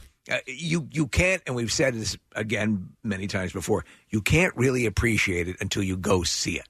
Mm-hmm. I mean, you can see it on TV, and that's cool. But when you see what you guys are actually doing, the closer you can get is better. But the whole place is electric, no matter what. Yep. You really get an appreciation for what's going on. Sammy, did you have any martial arts training growing up? No, just really wrestling, pro wrestling, and trash talk, and trash talk. That's about it. Where'd you learn that? Just the streets. Okay, the streets. The streets of Canada. They're the nicest people in the world. No, I just had a taste for it from being a kid. Okay. Does Canada have a wrestling league? Oh yeah, I mean, yeah. I'm sure everywhere. Yeah, does, everywhere. But you know. I started in Montreal, the local scene there before. Is there a lot more apologizing in the ring? Sorry, bud. Well, Montreal, it's French Canada, so it's very different vibes. It's not different like vibe. Toronto, right? Sure. No, it's not. And actually, Philly was the first place I wrestled in the States. So I wrestled in Canada for a couple of years for making my name big enough to have interest to be, brought out to the U.S. And Philly was the very first show I ever did on American soil. That's pretty cool. Yeah. So, hey, Sammy, fond memories. I wanted to ask, because I had read you were traded from Raw to SmackDown in the WWE draft last month. Is that accurate? That is accurate. Are there fantasy leagues in professional wrestling? Because there's fantasy leagues in just about anything, and I didn't know if that even exists. I don't know if it exists. Okay. I'm a fantasy hockey guy. Are you? I am. Okay. But I know nothing of... Okay. There's Need we ask your team? Or? I'm a Montreal Canadiens fan. But I don't know. There's so much stuff going on when it comes to wrestling, and there's such a devoted fan base. Actually, here in Philly specifically, the fans are notoriously passionate. Let's say it's been great for years and years and years. With also just like backyard wrestling and all that stuff. There's all that stuff has been in full vigor here. Yeah. You also did. Did you do for a little while the Mexican, what they call the luchador? Yeah, something like that. Yeah. I do have some association with Mexican wrestling, and that's another whole wearing a mask. Yeah, it's different. There's so many different styles all across the world. Yeah, the fact that the WWE has incorporated, it doesn't fight it; it brings it in, which makes it that much more entertaining. And it was a really big deal actually when Shinsuke came because he brings that style over to WWE. So WWE's become more and more of a melting pot of this global, all these different styles from all over the world. So I think it really helps the product. Sammy, you mentioned how passionate Philly fans are, which is cool and true. And I think one way to win over more Philly fans is by supporting Wawa. Yeah. And you have 1.2 million followers on Twitter. So I'm just saying, if you wanted to do some good and get some money to a local food bank, Phil Abundance, you have 1.2 million Twitter followers. That's all I'm saying. All right. Well, I'm going to follow Twitter, I'm going to follow Wawa on Twitter. There we go. Here, bring that count Maybe up. we'll get a video from you to your fans to get them to do that. Shinsuke, what are your fans like? What are the people that really love you? Your group of fans, what are they like? So I'm a big fan of wrestling. Yes. Of course. Yeah. So when I was a kid, growing up with wrestling, because wrestling is a kind of superhero show. Yeah. For kids. Right? Totally. Yeah. So my hero was Jushin Thunder Liger, so famous maskman from Japan. So he's going to retire this year. So how does it feel now that you are a hero to some of these kids? So still, I'm in a dream. A dream, yeah. That is cool. Yeah. Did you get to go back to Japan often or no? No, just once a year, I think. Okay, well, the next time we'll both go together because I want you to show me around. Yeah. He wants to go to Japan. Japan is my, I'd love to go to Japan. It rules. Yeah. rules. Oh, really, yeah. I'd love to. Oh, then you guys should both take him. Because he won't go. But if he had a personal escort and I've said this time and time again to my wife, he only want to go, but I have to go with you and two WWE stars. That's the only. To me, that makes the most sense, And one with a Canadian and a Japanese wrestler as well. Would be great. He'd probably be the better tour guide on that one. How many times have you been to Japan? I don't know, maybe 15. Wow. I guess part of the deal that comes with this lifestyle, we think about the wrestling and the entertaining and all that stuff, is that you've got to be a good, efficient traveler, right? Yeah, so we just landed actually from Europe last night. And then we got up at 5 a.m. this morning.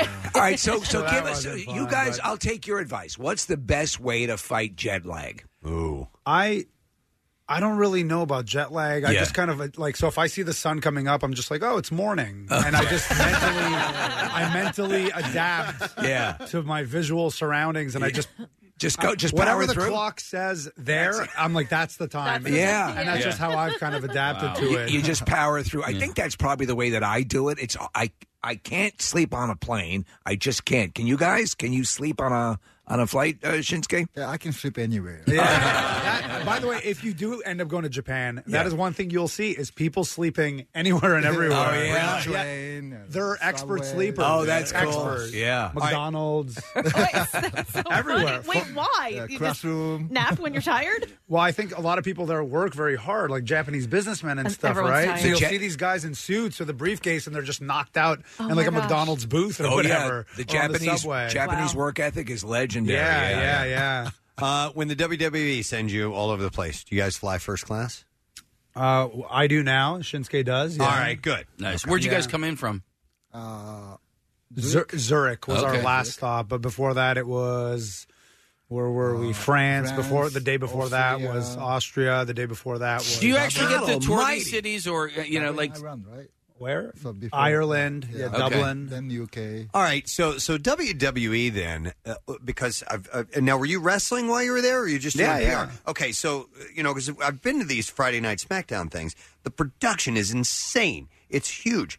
They've got to own equipment all over the world, then I guess, because it's you can't be shipping it. Doesn't seem like you're just renting it. Yeah, I mean, you know what I mean. Well, so the live events we do are a little more bare bones in comparison to.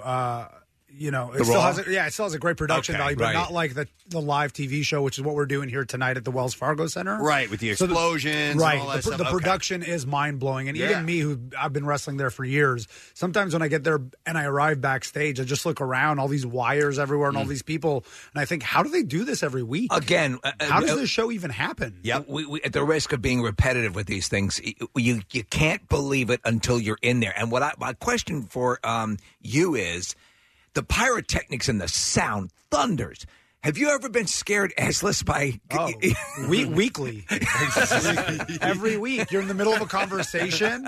You don't know what's about to go on. You jump all the time. And like you said, it's repetitive because every time we have WWE wrestlers in here, I mention stuff like this, but it's expertly, the production is expert because when they need to transition to something else... and there's not a match going on, it'll be like, hey, look over here. There's something going on in the stands right now. Or over here, up on the screen. There's something happening over there. And I will purposely try to not look at the thing you're supposed to look at and then watch the guys working who are prepping for the next part. Yeah. Because it's an insane production. It's a circus beyond that they're putting on.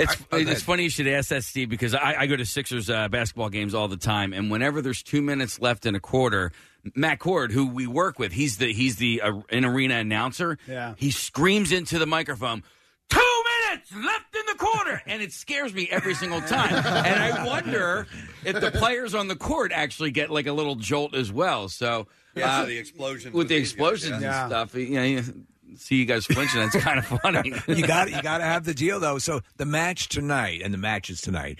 What can we expect? What's the takeaway from tonight? Well, we're in Philly. Yeah. That counts for something. This Every is- time we're here, it is a wrestling town. It's a huge town for wrestling. Even in sports, this is like, when other players come to Philly, they know the deal. Right. So there's a very hardcore fan base. So tonight's show is going to rule. Yeah. It's like one of those days you have circled on the calendar because it's Philly. So we're looking forward to it for sure. You can always look forward, as you said, the production's amazing. The action's crazy. The fans are amazing. It's just a great time. Sammy, I don't know the last time you were in Philly, but the Wells Fargo Center has done a lot of upgrades over the last few months. Really, when the Sixers season ended, they started knocking stuff down, and I got a tour of it 2 or 3 weeks ago. It's great. They replaced a lot of the seats, a lot of the stuff upstairs, so it's become a better fan experience. And the video screen that they put in, I don't know what WWE does in arena for video screen stuff, but there's a brand new TV is not the right word. Just a giant, massive. It's like a mobile, transformer. It's really impressive. It does. It like morphs into different things. Yeah, it's pretty cool. It's going to add to the fan experience tonight. So it was already a great experience, but the building is going to make it even better tonight, which is cool. Yeah. It's been a few months. When's the last time we were in Philly? 4 or 5 months, 6 months maybe. So probably before June. Yeah. So these changes have been since then. Yeah. It breaks my heart just a little bit, too, when we go to these arenas with history or whatever, like the what's the one in Long Island? The Nassau Coliseum. Nassau, man, it's brand new. Or if you go to the Garden, it's like it's brand new. Let me tell you something, though. The Nassau Coliseum was a dump. It was a dump. It was a dump. But it was like one of the last remaining dumps. We had the Spectrum, the Spectrum here, which is, again, I know exactly what you're saying, though. It holds that spot in your heart. I saw many shows at the Nassau Coliseum. Even then, it was sketchy whether we'd get out alive. Shinsuke, you have a belt with you. I wanted to ask what that was. Oh, this is a WWE Intercontinental Championship. Intercontinental Championship. Now, is that on the line tonight or anything, or did you just bring it in? Just bring it in. Okay. I'd walk around with that, too. So this is one of the things about our show as well as the unpredictability. So, for example, Shinsuke doesn't know if he's defending the Intercontinental title tonight or not. Yeah. And that might happen and it might not. We don't know. So that unpredictability for us, that energy also transfers to the crowd because they don't know what's going to happen. Are you surprised, again, and then the stories that go along with the whole presentation, it's so much more, when you look out in the audience, you're seeing everything from kids, lawyers. I mean, you can't tell what their occupations are, but every strata is represented in the audience. Yeah. How wide the attraction is for the WWE presentations. Does it blow you away? Well, it's actually one of the things that I've always loved about pro wrestling is I think it can be appreciated by anyone on some level. Yes. There's something, even if you're, I don't know, if you're a kid and you're mesmerized by the spectacle of it all, which is what happened to me when I was a kid. But if you're an adult and an appreciator of, storytelling and character stuff, or you look at it from more of an artistic point of view, like there's something there, and even just the nature of the whole thing of this battle between good and evil, and you know what I mean. There's like Shinsuke said, it's a superhero. It's a live superhero. It is. Movie. It's a comedy. Yeah. It's a drama. It's action. It's everything rolled into one. That's awesome. It's just the most incredible, unique form of entertainment, I think, in the world. Yeah. I mean, what was it from Saudi, right? The plane didn't come in last week. There was a disaster where these guys were in Saudi Arabia. Again, talking about the travel. Yeah. Right? So they were in Saudi Arabia 2 weeks ago?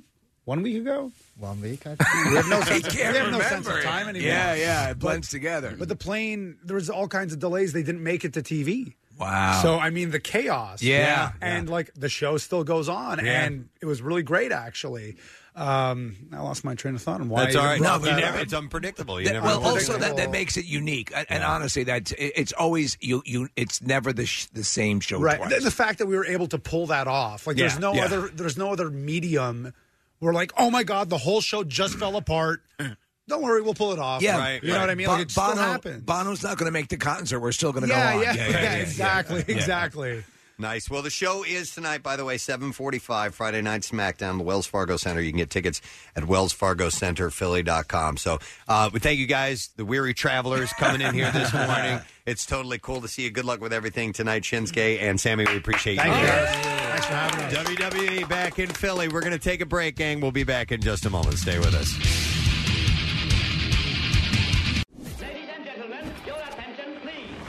Acme Markets proudly supports Preston and Steve's Camp Out for Hunger, beginning Monday, December 2nd at Xfinity Live in the Wells Fargo Center complex. If scheduling prevents you from attending in person, you can still make a difference. Stop by your local Acme throughout November and make a donation at the register. Just look for the Camp Out can when you go. Your donation goes towards foods that Phil Abundance needs most to help area families. Go to WMMR.com/campout for complete details and a list of especially needed food items. Acme Markets and 93.3 WMMR, putting Philly first. Nick Murphy requested a shout-out, a double shout-out, actually, he says here. He said he was doing some filming at these luxury apartments in King of Prussia called Ave. Oh, yeah. Okay, and he said the apartments are crazy nice. And he said that Danielle runs them, and they listen to the show all the time. She is an Uber fan, and she asked for a shout-out to the Northampton Township Municipal Authority. So let's do that one if you don't mind. You want a full one? Do you want it's a double for Nick Murphy? It's two, so this is one. And then the second one is, can we also give a shout-out to Danielle and everyone that works at Ave? because they're awesome and they listen all the time. So there you go. Double shout out for you guys, and we appreciate it. So where is that? Is that by the mall, that new area? It's in near the what's it called, the town center. Yes. Where the REI yeah, is. those look pretty cool. Have not been inside it, but Nick Murphy says they're, what was the word? Crazy nice. Scrumptious. Yeah, they have like ridiculous amenities if you stay there. Like I think they target a lot of like long-term stay.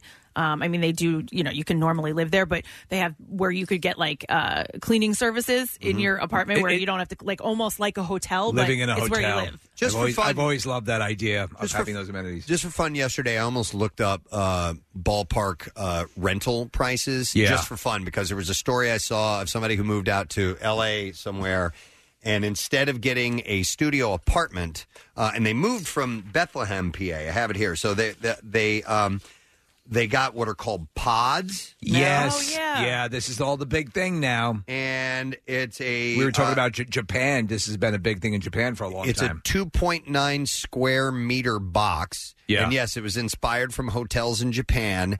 And it's, by most standards, the accommodation is still not cheap. It's $750 per month plus taxes for one of these pods. And it works out to around $800, which is slightly more than what this girl was paying in Bethlehem.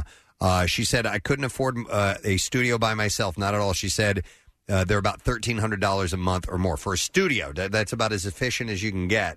That's in California, just to show you the rent prices. But I'm curious as to what rent prices are these days, because I haven't paid rent in... my place in media. years. You saw my place when we first joined the show. Yeah. And my wife, we're living in New York, and we were going for it. We were building the at that time Preston, Maryland, and Steve show, and I lived in this what I lovingly called the Russian efficiency apartment in media. Do you remember what you paid? $4. Okay, like $100 a week. One of my first apartments was like $200 a month. That was it. Yeah, I mean nothing. So, and then I lived in an unfinished basement for a brief period for about 2. Oh man, yeah. Wow. Because and then these are the things you do when you sure, it's what you can afford. Yeah, at the time. absolutely. Yeah, interesting. All right, well, we're going to do the Bizarre File. I got stories that are ready to go now. WMMR presents Preston and Steve's Bizarre File. Brought to you this morning by Robbins Diamonds in tax-free Delaware with thousands of rings and self-serve cases. Absolutely no sales tax versus the 8% tax in Philly. Robbins Delaware Diamonds. Well, a woman who was addicted to her cell phone, her smartphone, temporarily blinded herself by overusing it, causing her eye to burst. Oh, my God. Doctors managed to save the female patient's vision after her phone addiction left her blind in one eye because blood vessels in her retina had burst from excessive strain. So, I'm trying to figure out the mechanics behind this. I'll explain. Yeah. The unnamed patient from Shenzhen, China, took herself to the hospital after being unable to see using her left eye. According to her doctor, it followed a night of heavy smartphone use. The doctor said the patient stayed up all night playing on her phone. The following morning, as soon as she woke up, she picked up her phone and started using it again. About 5 minutes later, the patient discovered she was unable to see out of her left eye. Images taken of her eye showed large patches of blood on her retina, blocking her vision. Whoa! He said, we diagnosed her with Valsalva retinopathy, I guess is how you pronounce it. The condition is a result of the rupturing of superficial retina vessels caused by physical exertion. So her eye didn't explode. All right, that's what I vessel. was thinking, like it blew out part of her skull. The patient was given laser treatment. A small hole was created on her retina, allowing the blood to be discharged. She ruptured it. Yep, she reportedly recovered after her procedure and has regained her vision. But it was just it was simply from using it for too long. So keep that in mind. They're saying, Preston, the overuse of screens and phone screens are really wreaking havoc with our eyesight in general, and the way our depth perception, all of that is being screwed with. The woman who allegedly trespassed 3 days in a row at the CIA headquarters and requested to speak with Agent Penis What? recently showed up at the home of former President Barack Obama, according to a federal judge in Alexandria, Virginia. I don't know any Agent Penis. During a status hearing, Judge John Anderson said that he had been informed that Jennifer G. Hernandez of North Carolina, who's charged with trespassing at an agency installation without authorization for repeatedly visiting the CIA in May, later showed up at Obama's D.C. area home, despite the court's orders to stay away from all government-related facilities. She had been released before the trial. Hernandez's federal public defender said that she, prosecutors, and probation officials are trying to find a way to resolve the case without trial, but said she was considering a plea of not guilty by reason of insanity. What if she showed up at Obama's house and through the intercom you hear, "Oh, my God, I've been fearing this day for a long time." Yeah. So no word on if Agent Penis has commented on this at all, but she keeps going to the CIA. The NYPD says officers arrested a woman for a bogus 911 call that was placed last Friday, but they are now investigating whether she is behind making more than 24,000 of these types of calls just since this summer. 24,000 just since this summer, all prank calls to 911? Yep. The caller allegedly stated to the 911 operator there was a fire and smoke coming from the basement, which subsequently caused multiple police and fire units to respond at the time of the call. In the end, officers arrested 38-year-old Yogita Persad. Yes, may I speak to Officer Penis? She was charged with making a false report, but police say officers are investigating a pattern that involves more than 24,000 911 calls just since June. I don't know if you even have the time to do that. You're basically like a telephone solicitor. And 200 calls on the day alone of her arrest. She has not been charged with those incidents since it is under investigation whether she is responsible for those calls. She needs to stop doing that and start entering radio contests. Yes. However, police say that she could be the person who tied up emergency lines for months. The NYPD compiles a list of 911 bogus callers. According to police, Persad ranks at the top if she is responsible for the thousands of prank calls. What's she looking at? I don't know. That's a felony. Yeah, I'm not sure what she could face as far as the punishment goes. Jeez. And then we will do one more story and wrap this up. Women should never use an electric toothbrush to pleasure themselves with. A gynecologist has warned. What about guys? Tales of people pleasuring themselves with vibrating gadgets are common online, but one expert said that it could lead to lacerations or trauma. The new interesting trend risks damaging the sensitive skin around the genitals, and it isn't hygienic, she said. You heard about the new toothbrush called Queef, Preston, right? No, I was not aware that they have the Queef. Queef, yeah. It's a competition to With another the brand. grip, yeah. Various warnings from medics suggest that anything not specifically designed to go in or on there should not be put down there. But this doesn't seem to have stopped people trying to cure thrush with garlic or using parsley to try and control their periods.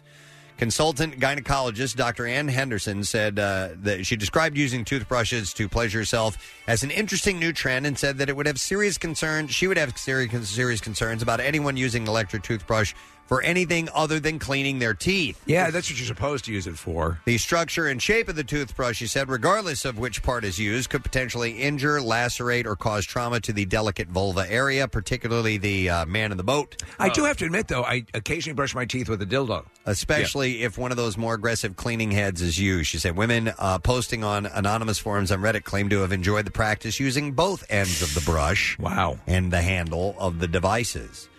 So she says don't do that. No. Not a good Don't, idea. Yes. I had heard, and I don't know if this is true or not, but women that suffer like severe cramps before, menstrual flow or whatever, that if you pleasure yourself and bring yourself to climax, that will like release oxytocin, and that actually helps with. It does help? It helps. Do they with recommend it, yeah. using toothbrushes? Not toothbrush. Okay. Well, I don't know. Gynecologists say no. All right. What about weed whackers? I would venture to Well, say why no. don't we ask an expert about all of this stuff? Because I saw the hotline light up, and that means one thing. Dr. Mike Sirigliano of Penn Medicine and Fox 29 is on the line. Hey, Dr. Mike. Listen, I always wanted to be part of the bizarre file because, quite frankly, I'm pretty bizarre. Yes, but listen, the whole thing with the eye, I can't let this stand. I did this story already. It was a retinal artery blood clot, what we call a retinal artery infarction. It's not from using your cell phone too long that you go blind. Oh, okay. That's not the case. What happens is it can affect your vision if you do look at screens too long. And there's a lot of literature about young people. All they do is they're on the screens, and now they can't see far. As yes, you mentioned, you can get double vision and eye strain, but you don't get you don't blow your eye out. You don't lose vision by looking at your cell phone. It's just nonsense. That guy had a retinal artery occlusion. All right. So, and then on the other topic of pleasuring yourself with the electric toothbrush, this is something you don't do, right? What the hell are you talking about? This was the second part of the story. What is that? Yes, I mean, that's God what. Almighty. I mean, even I know there's like 5,000 different varieties of Yes, vibrators. I mean, why would you get a toothbrush? I mean, an electric toothbrush. Mine, they're very stiff. I mean, that can hurt you. Your vibrators? Down there. What? You said mine are very stiff, and I was wondering. Yes, my toothbrushes are stiff. I mean, Yeah, no, you're right. No, okay. you got confused. Foolishly. I got totally confused. But do you want to comment at all about Casey saying that women pleasuring themselves can help with menstrual cramps? Casey, that's up there with the it's okay to have one seizure. I've never heard that. Who in God's name wants to do that when you're in like terrible pain? What is he talking? I don't know. Hey, listen. I wanted to heard chime about in, but it. I was just going to let it go. I heard about All it. right, well, let me ask another question to you, Dr. Mike. How come in those commercials for low-dose aspirin they say will help with your second heart attack? What can you do about stopping the first one? Well, right. So that's a great question. Yeah. Because what you're talking about is, should people just take a baby aspirin to prevent a heart attack? And the answer is no. And there was a huge study that just came out talking about the fact that the risk of bleeding is pretty significant. And so I only tell people to take a baby aspirin if they have documented coronary disease or they have lots and lots of risk factors. But no one should just take it because they think it's going to prevent a heart attack. Now, that being said, if you get chest pain and you're in the ER and you're having a heart attack, they'll give you an aspirin right away. But all right. The bottom line is you don't. So what they're doing is being very careful and saying it's not for what we call primary prevention. Okay, that makes sense because I know there are a lot of people who just pop it because they figure, well, this is going to prevent a heart attack, and you're saying no. When they say that in the commercial, it's for a reason. Right, and remember, you can bleed. That's called a non-steroidal anti-inflammatory, and those kinds of things can cause bleeding, stomach bleeding, and people die from that. So don't do it unless you have a good reason to. Look, we knocked off like 6 medical things in a row. Yeah, Dr. Mike is the best. The internet says there's 6 reasons why you should do this while you're Casey's going back to pleasuring yourself. So let's take it further. All right, the bottom line is that sexual activity is a form of physical exercise, and it is good for you, releases endorphins and all kinds of things that make you feel better. So I'm not opposed to anybody having an orgasm as long as, it's at the right time. Yes, and you've asked for it. Well, right. I mean, the thing is, you don't want to. But as far as the science goes, I've never heard of that. And there's a lot of we're really it can be very troubling. Menstrual cramps. There's even a premenstrual dysphoric syndrome. That's where people get very cranky or depressed or. That's what causes the classic. Your PMSing comment? Oh, yeah. Okay. I mean, you have a cacophony of hormonal milieu going on there. There's all kinds of hormones going all over the place, and that's what happens. All right. It's very sculptural. And men can have. I love when you talk like that. Thanks, man. The bottom line is that even men can have. I'm a believer that men can have kind of a dysphoric kind of. I believe it. Dr. Mike, after I had my hysterectomy, it was impossible. I was so moody. No, hormones raging. I got it. All right, Dr. Mike, great to hear from you, bud. I love you guys. Love you! Dr. Mike. Right.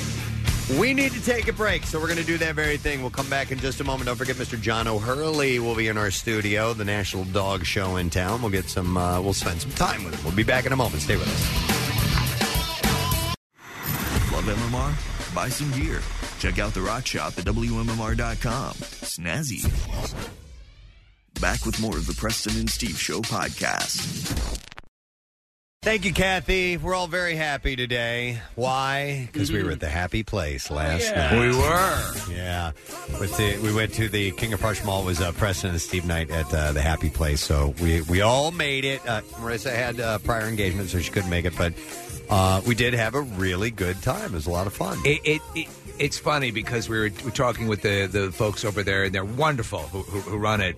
And people's perception of what they're going to get. It says right what it is. It's the most Instagrammable place on earth. And if you like to go and take pictures and take pictures in pretty fun settings, it's not an amusement park. It's not loads of rides, but it does sort of promote you hanging out, having fun. We all ended up talking a lot and just doing goofy things. Yep. And it delivers on its happiness. You know what else will make you happy? They have beer and wine there. Yeah, they do. And I did not know that was part of the equation. And for me, popcorn and chocolate chip and cookies. chocolate chip cookies and lemonade. Yeah. I'll tell you what, it was more fun than I expected it to be. I knew it was going to be good just because, like you said, it's just the most Instagrammable place. But I was actually enjoying myself. And I brought Jason, he was having a blast. His cousin were having a great time. So that was, good in itself. But then I was like, okay, can mommy get in now and take a picture? I wanted to get my pictures too. So, because that's the whole thing, is they sort of deal with that conundrum. Is that people, they're thinking, oh, what is this like an amusement park? No, but what it is, it does promote exactly what it's saying it's going to do. I had more fun because Kathy's son and his friend Jackson were there. Because Jason Jackson were there, watching them have as much fun as they were having made me have a better time. Yeah. And to see you and his mom try to wrangle them was adorable too. But they had a blast, and they were running from one to the next to the next. I had more fun because of the pictures Steve was taking. Yes. Oh, my God. Oh, my God. It's hilarious. It's so funny. Steve decided to do a bit of a photo essay throughout the happy place, and as wonderful and as giddy as this place makes you, Steve went around and posed in the different areas of the happy place as if he was a corpse that had just been murdered and it was a crime scene. And they are hilarious. Awesome. One of them has him hanging from a flower. Another one, he's getting stabbed to death by a unicorn. He drowned in the ball pit with his head stuck in it.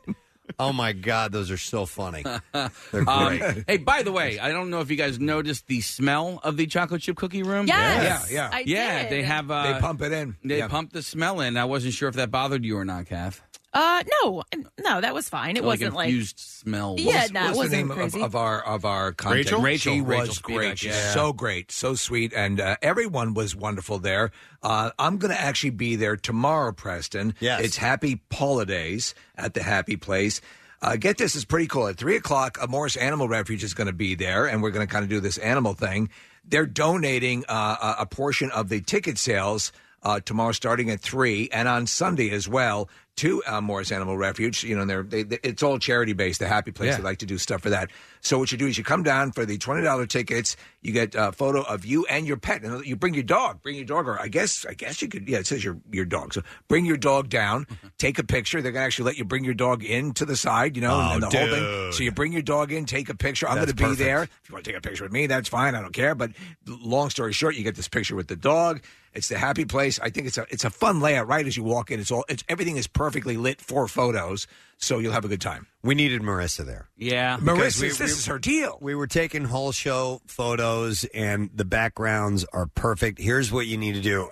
Take your group. Take your friends. If you don't have any kids, take your friends and go get group shots done in some of these locations. See if you can bring somebody who doesn't mind being the photographer. But these are the type of things that can end up on postcards. They can end up as holiday cards. But, right, in fact, walk they have in. a whole happy holidays area there. And we would have loved to have had Marissa there. We got some really good shots of I haven't seen Preston, the Did We Just Become Best Friends? They have a neon light against a wall that looks... and again, here's the proof. I'm not a picture-taking dude. You know that. And look what I did there. I was having fun with it. Yeah, so some people are texting and they don't know exactly what it is, and it's kind of hard to describe. But It's once environments for taking pictures, basically. Pretty much, yeah. There's no rides attached to it, but it's a cool place where the JCPenney used to be in the King of Prussia Mall. There was actually somebody there that night, last night apparently, taking some wedding pictures because there's there is a flower room that's laid out in a cool way. Yeah, beautiful. So just anticipate something you haven't quite seen before. It's not an amusement park, though you can have fun in it. I think everyone had the same perception. It was actually more than I thought it was going to be. Yeah, no rides, but there are some interactive things like slides and a gigantic ball pit that adults can get in. Yes, go with people. Especially if you have the teens or kids who have phones who love to get on social media. This is going to be a home run. Did anybody get a picture at all? Or any video of me pushing Kathy into the ball pit? There is a picture of me struggling to get out. So there is a picture of you pushing me. I'm already in. It's a little bit blurry, so it's not good, but it's of me trying to get to the ladder. That's harder than you would think. I have video of it, but Rachel unfortunately thought you could start videoing holding your phone one way and then flip it sideways. So it's sideways the whole time. But I have an app that will allow me to flip it and be able to post. But I gotta doctor it and get that done. I'll do it later on. Hey, Marissa wants to jump in.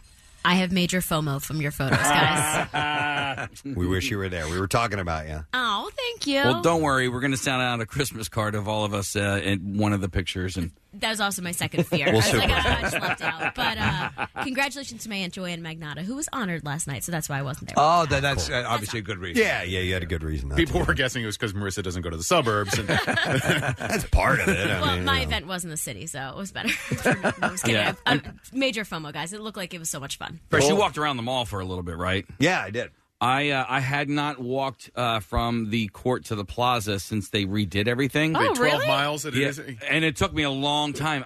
I got to tell you, it is beautiful. Like it is so nice. Now I was walking through an area of the mall that I have no business being in. It's the Cartier, new part. Yeah. And in fact, there's a little 4-way section where it's Louis Vuitton, and this is at the intersection. Louis Vuitton, Gucci, Cartier, and it might be Hermes, but I mean, it's like, it's the big money heavy spot. hitters. But I agree with you, Casey, and it's no wonder. I think it's in the top 3 highest money generating malls because they lay it out, they update it, they make it. Listen, it's no, and I do say listen a lot, but the truth of the matter is, I say that too, is that it's hard to fight online sales. Yeah. So you need something that's going to pull people in, and they always improve the product. I got there. I needed to do some shopping, so I got there a couple hours before the event, and I went and I also had dinner. But I went over to the area that is. I always forget what is the court and what is the. The court is where we were, and then the plaza. The plaza is like Bloomingdale's and Macy's and all that, right? So I needed to go to Macy's, so I went over there, bought what I needed to buy, and then I came back and I went through the really swanky new area. Mm-hmm. Yeah. And then I got in, and I know the mall. I've been going there for 20 some odd years, and trying to get back over to the happy place, I got lost, or at least I got turned around. I was going the wrong way, and then I had to look at the signs. And the signs are good. Yeah. I always go into the mall the same way. Me too. I go in the same entrance. Me too. Over by Dick's. By the cigar store. Yeah. I go in that Bonefish entrance, and then I go, and I know, okay, so I'm always working my way back to that. We were in the plaza, not in the court. The court's the court is where you started. Do they even call it that anymore? I think they changed the name. knows. It was my mall growing up, and it's important to me. Anyway, I want to point out over by the cigar store that the Vietnamese place that looked good. The place that is now where Ruby's Diner used to be. Has barely made an attempt to change it from looking like a Ruby's Diner at all. The train track is still in there. The counter with all the red stools and everything, and all they did was put some plants and bamboo in there. And I miss Ruby's, but I was thinking about going to the Vietnamese place that did look yummy. A couple of people told me that it's actually really good. Yeah, good it food, looked good, yeah. Well, I'll tell you, Preston, there are a couple of different Rubies that you can go to that are one's in like Suburban Square in Ardmore, another one down where you used to live. Past Chai and stuff. Yep. That one's still there? Yep. All right, cool. All right, anyhow, it was a lot of fun last night, and you can check out our pictures, and you should definitely go. And when your Saturday, you're going to be tomorrow at 3. It's going to be both days, but I'm going to be there. I'm dropping by, so I'll be there for about an hour and a half, 2 hours, around 3 o'clock, and come on out, bring your dog, take some pictures. You're going to love it. Steve's out and about. He's going to be at my gig tonight, Saint at Chaps. I'm going to get my Saint T-shirt. He's going to have dinner, get a Saint T-shirt. My wife is coming. Show starts at 8:30. I think it's going to be mobbed tonight. So I'm going to try to get there at 3 to have dinner because I think idea. it will be mobbed. But it sounds like it's cool. The food. I looked checking out the menu. They got a lot of stuff, so I'm happy. What time does the first set start? Rat Fan starts at 6. And then we go on at 8:30. No, Okay. Saint starts at 8:30. Okay. Don't get your expectations too high, folks. my Like I said, God. we're just middle-aged guys having fun in a rock band, but you'll enjoy. We make sure you have fun. How many shirts do you have? Only like 35 or something like that. Oh, yeah. man. Yeah. Because I bet you could sell more. The shirt Probably. actually looks good. And the money's going to go to the Camp Out for Hunger. So, but this is our first time trying this, so, we didn't want to overshoot. So All right. that's what we got. It's a small batch.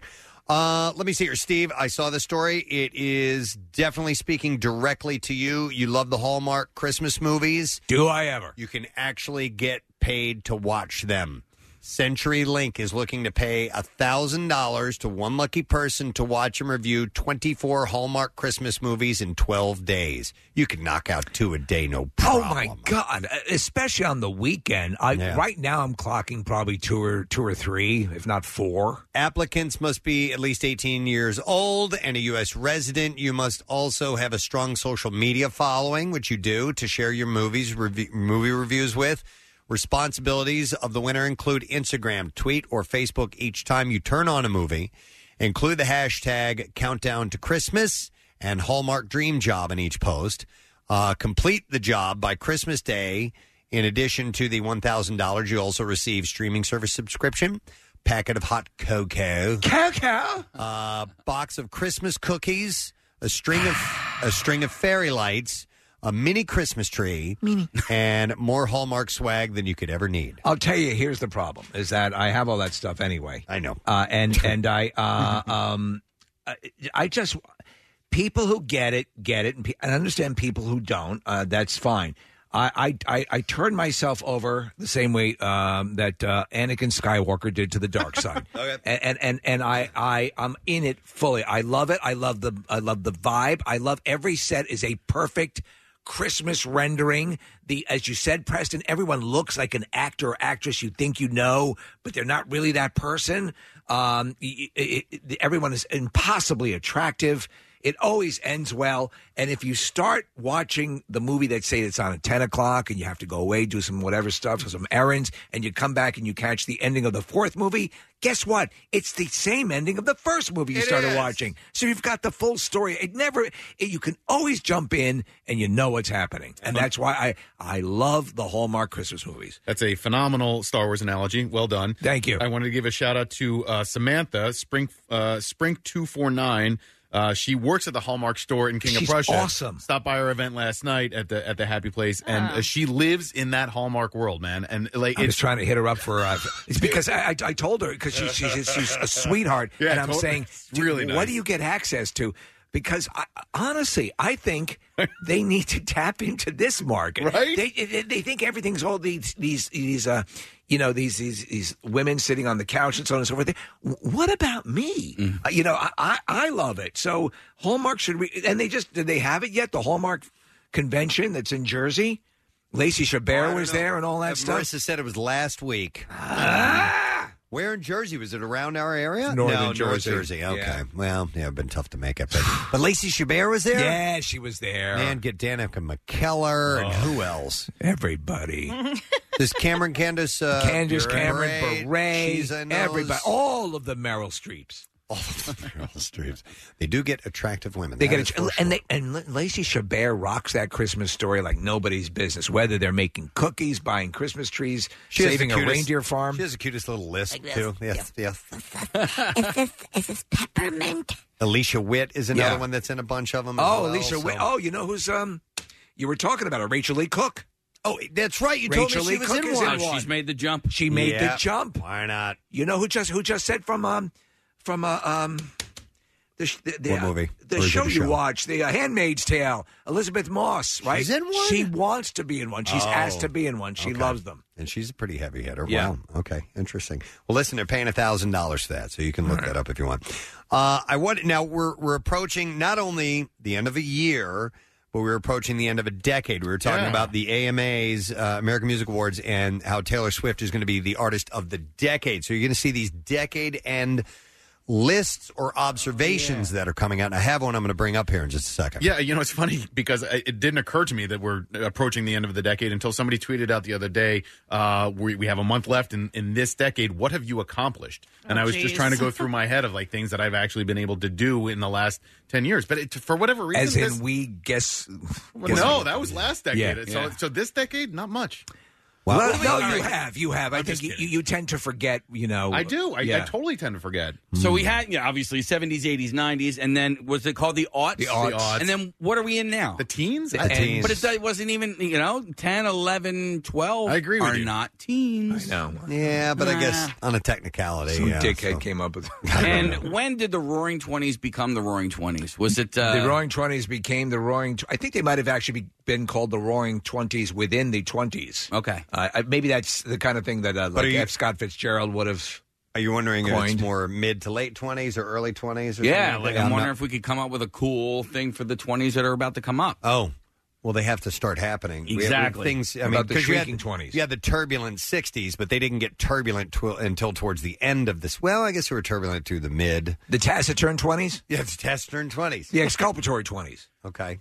That doesn't really flow. No, it doesn't though. make any But sense, too. taciturn 20s does. I don't know. All right. We'll have to see how they pan out and what we... The titillating 20. Yeah. I like it. I like it. All right, anyhow, so Listverse has come up with the 10 most important apps of the decade. Okay. The most... Oh, this is interesting. It is very interesting. So there are those apps that really have meaning in our lives. That this is their list they came up with. There are some that help change the way people interact with each other, or the things you do on a daily basis. And I agree. I assume a lot of them are going to be obvious, right? I agree with some of these. I think there's one that I think should be on this list that is missing. All right. But I'll go through a few of these. And they had to have been created within the decade. All right. Or had their explosion in the decade. So Uber, and this is in no particular order, but Uber changed it. Yeah. Changed it. I have never Ubered, ever. I have Ubered and I have Lyfted. I don't do it a lot, but I actually, my experiences I've enjoyed more, and not for any particular reason. I think it's just where I was, but the Lyft I've enjoyed more. But Uber is, in Europe I did it actually. Rodney and I took Uber Executive. Yeah, we did Uber in Europe as well. And it was cool. Everywhere. It's just easy. It's easy. Yep. I realized the other day it's become a verb. Yeah, it's like, Ubered. Yeah. Google it. Like, well, you don't know it. Well, Google it. Well, you need a ride. Let's call Uber. There's a couple. There's a couple in this list that are that way. Yeah, that become verbs. So cool. Yeah. So ride-sharing apps like Uber, Lyft, Wings, and Sidecar have taken over the market. This is their description, by the way. Yeah.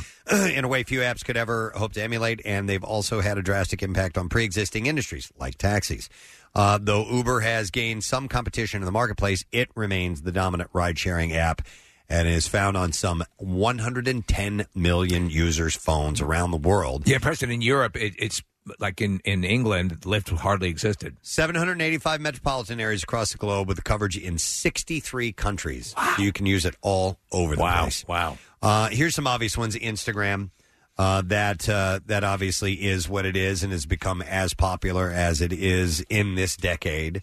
And it, you don't know which one of these social media things are going to take or not because some have come and gone. Remember when Kylie Jenner wrote something derogatory, I guess, about Snapchat, and it lost $500 million worth of revenue. Wow. Yeah. Tinder. Wow. Tinder was a game changer. Big time. And I've never had a need for it. I've been married throughout the whole thing. Me too. Yeah. And I it's the app that I look back at and going, damn it, I wish I would have had this. Now, it would have been different circumstances. I may not have met my wife, so obviously I don't mean that, but as somebody who is single, what a time saver. Or it could have been, that was him. Yeah. Does Tinder work as well for ugly people? Yeah. I would imagine. You can get ugly Tinder, which is a second app. Tunder. Yeah. Yeah. Chode. Grundle. Ugly people need sex. Yeah. Yeah, I know. But when you're when it's I know I'm an ugly person. When you're looking, but you're also you're kind of selective. You can't aim too high. So if you got to know who you are, and you got to know who might be accepting of you, and it's always been that. When I figured that out too. Also, be aware Just going that to the every bars or picture you're whatever. seeing on Tinder is not what the person looks like. Oh my God! Everyone yes. is ugly. Yep. In the 90s, people would never tell their friends that they met somebody online. Right. But by 2010, it was fairly commonplace that sites like Match.com and others, people were using that, and it didn't have as much of a stigma. And while there have been apps that help people meet one another before Tinder hit the market in 2012, none changed the way people got together quite like Tinder did, and it has gone on to become a significant aspect of many young people. And that became also, talking to Marissa's thing about becoming part of the vernacular, swiping right, swiping left. Yep. And you know what I see a lot too is the older generation who is now using it. It's still like almost a little bit embarrassing. So they're like, "Ooh, met online," or "I'm on Tinder." Okay. They'll almost whisper it. Whereas the younger people are like, "Oh, I met on Tinder." Like they don't care. My buddy's divorce is going to be final in about a week, and so I asked him, "So what are you going to do?" He's like, "Well, nothing now. I'm not ready." But he said, "Eventually, I'll probably get on Tinder and give it a try." Is Tinder really a dating app, or is it a banging app? Or It's both. Yeah. Yeah, I mean, what do you think? If you had It's to do also a dessert topping. Percent-wise, would you say is it? It depends on what your intent is. Yeah. I mean, water tends to find its own level, right? So, like, if you're on there because you're looking to date somebody, you're going to find somebody that you want to date. If you want to get laid, you can just use it to get that. Getting laid part, what was there was another app that was pretty especially about getting laid outside of Tinder. What was that app? I don't remember, but I know what you're talking about. Yeah, I'm not sure. I mean, Grindr it was more the gay app. It was yes? more to the point of this is just for having sex. Right. And in fact, is Tinder the one that gives you you're within 10 miles of this person? And I've never used it. They all do. At this point, all right. Yeah. I mean, Tinder initially, Steve, was about hooking up, right? But it's evolved, and because of how omnipresent it is, it's become a dating app as well. Remember that Ashley Madison? That's for the was that the one for the people who wanted cheaters? Yeah. Cheaters. So this is the list first, and it's the 10 most important apps of the decade. I'm going to tell you the one that's not on here because we may not have time to get to all of these because our next guest is waiting for us. But Waze is not on here. Oh, Waze is the best. Agreed. Yeah. It may not have been around long enough for them to consider it of the decade. I mean, there are obviously other map features that you can use in GPS and so forth, but Waze's ability to direct you around traffic and alert you of accidents and police and things like that, you just can't beat it. So that's a thing. Like Waze, or what do I have on my iPhone? What is just the standard? Is that Google? Maps. Google Maps. Well, there's All right, Maps and there's Google Maps. All right, so as far as directions are concerned, they're kind of the same. But what Waze offers as far as police ahead, it's a real ahead, time cars on the side of the road. Google Maps does not do that. Well, the same way. But Google Maps and Maps, doesn't it? It will still give you your arrival time based on traffic, like Waze. It will. Correct? It will. Actually, Waze is more like the people's system because it's constantly updated by people on the road. So. The level of precision is when you see something like a quarter mile up pothole, and it's sometimes it'll tell me a pothole in 77 miles. Really?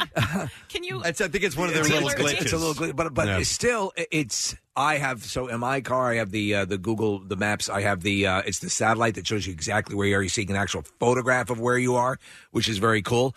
But the Waze, when it kicks in, and Preston, I've said, no, I'm not going to go that way. I'm not going to go that way. Trust it. And I've paid for it. Yep, me too. Yeah. I've learned to trust it. So I use Waze because of you guys, because especially you, Preston, because you really like it. You speak very highly of it. And to me, I don't quite get it. I do get it, but I think that Google and the maps that I have on my phone does the same thing. To me, with Waze, it's based on what people are reporting, like how it's monitoring you, and it also asks you to, or you can report stuff. So if you have it pulled up, it's monitoring you, your speed. Yeah, it'll say. In fact, sometimes it'll say, "We've noticed you slowed down. Are you in the middle of traffic right now?" I see. Yeah. Okay. And that's the difference. For the most part, in general, you're right. The other services are going to be like, for example, I get lines on my satellite imagery that shows the traffic is going to start to slow down ahead, blah, blah, blah.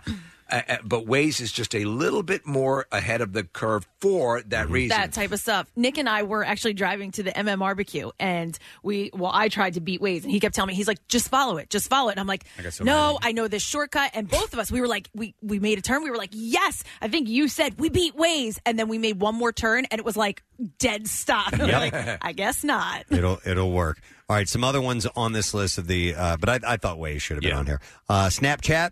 And it first hit the app stores in 2011. I never got into the Snapchat. I was going to say, does anybody here other than Marissa have? But I don't even know how to do it. No, me neither.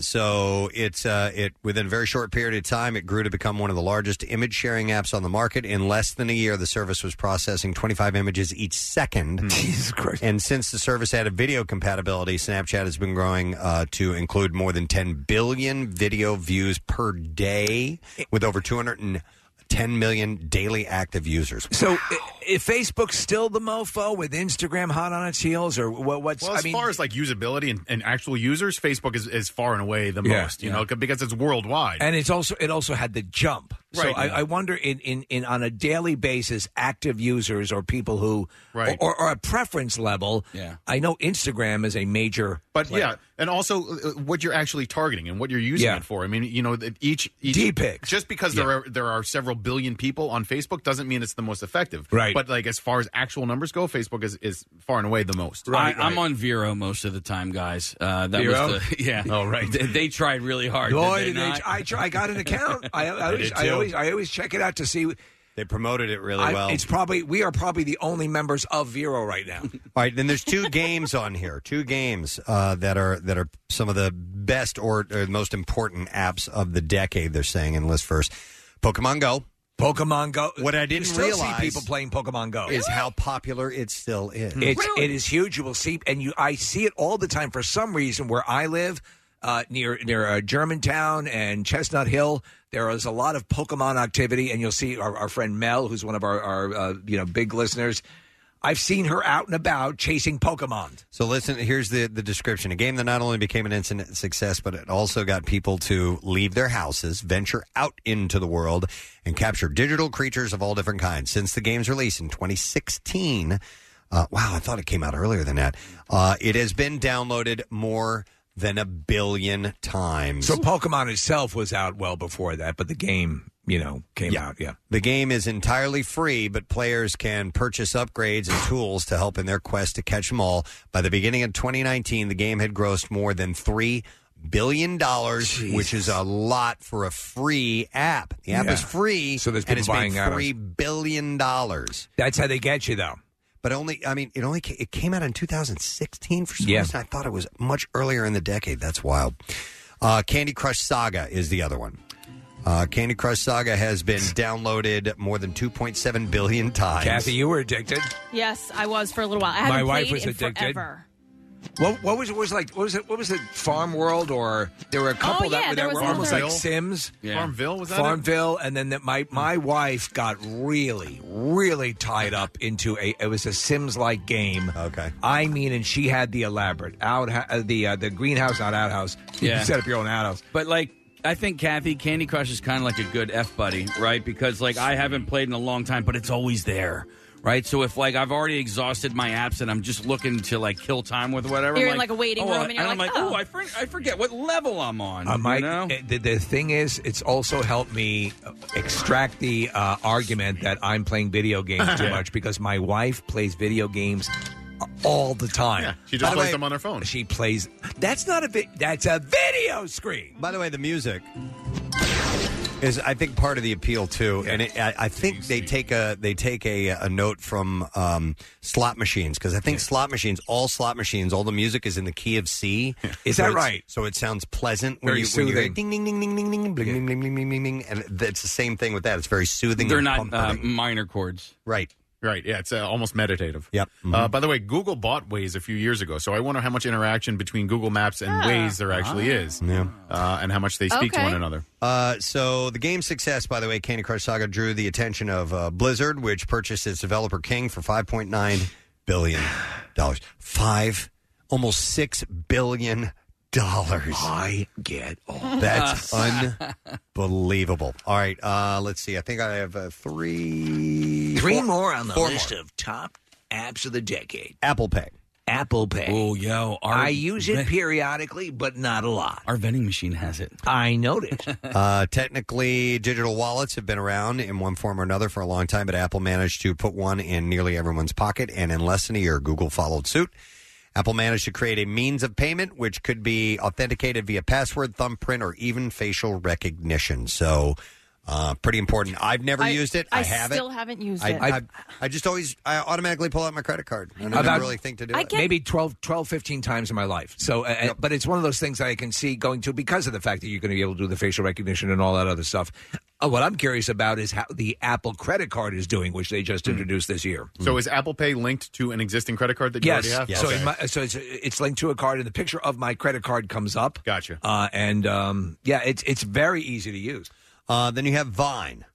The Vine videos. Vine came and went, though. Yeah. Well, now, it's not around anymore. It used to be 15 seconds was the... I don't even think it was that long. No, 6 seconds. Yeah. 6 seconds. But people still watch Vine videos on YouTube. Oh, my God. My daughter does, and it'll be like, 20 minutes of Vine videos running consecutively, and it's entertaining and kind of disturbing at the same time. Yeah. Because just as you start to care for this 6-second thing, you're on to another one. And it's so overload that I kind of get lost in all But there of were it. stars that came out of the Vine world, Sure. which is also fascinating because they have these videos that only lasted a few seconds long. Thank God that wasn't the way of all history, because could you imagine Brando trying to become a star? No. That's too slow. Vine came out in 2013.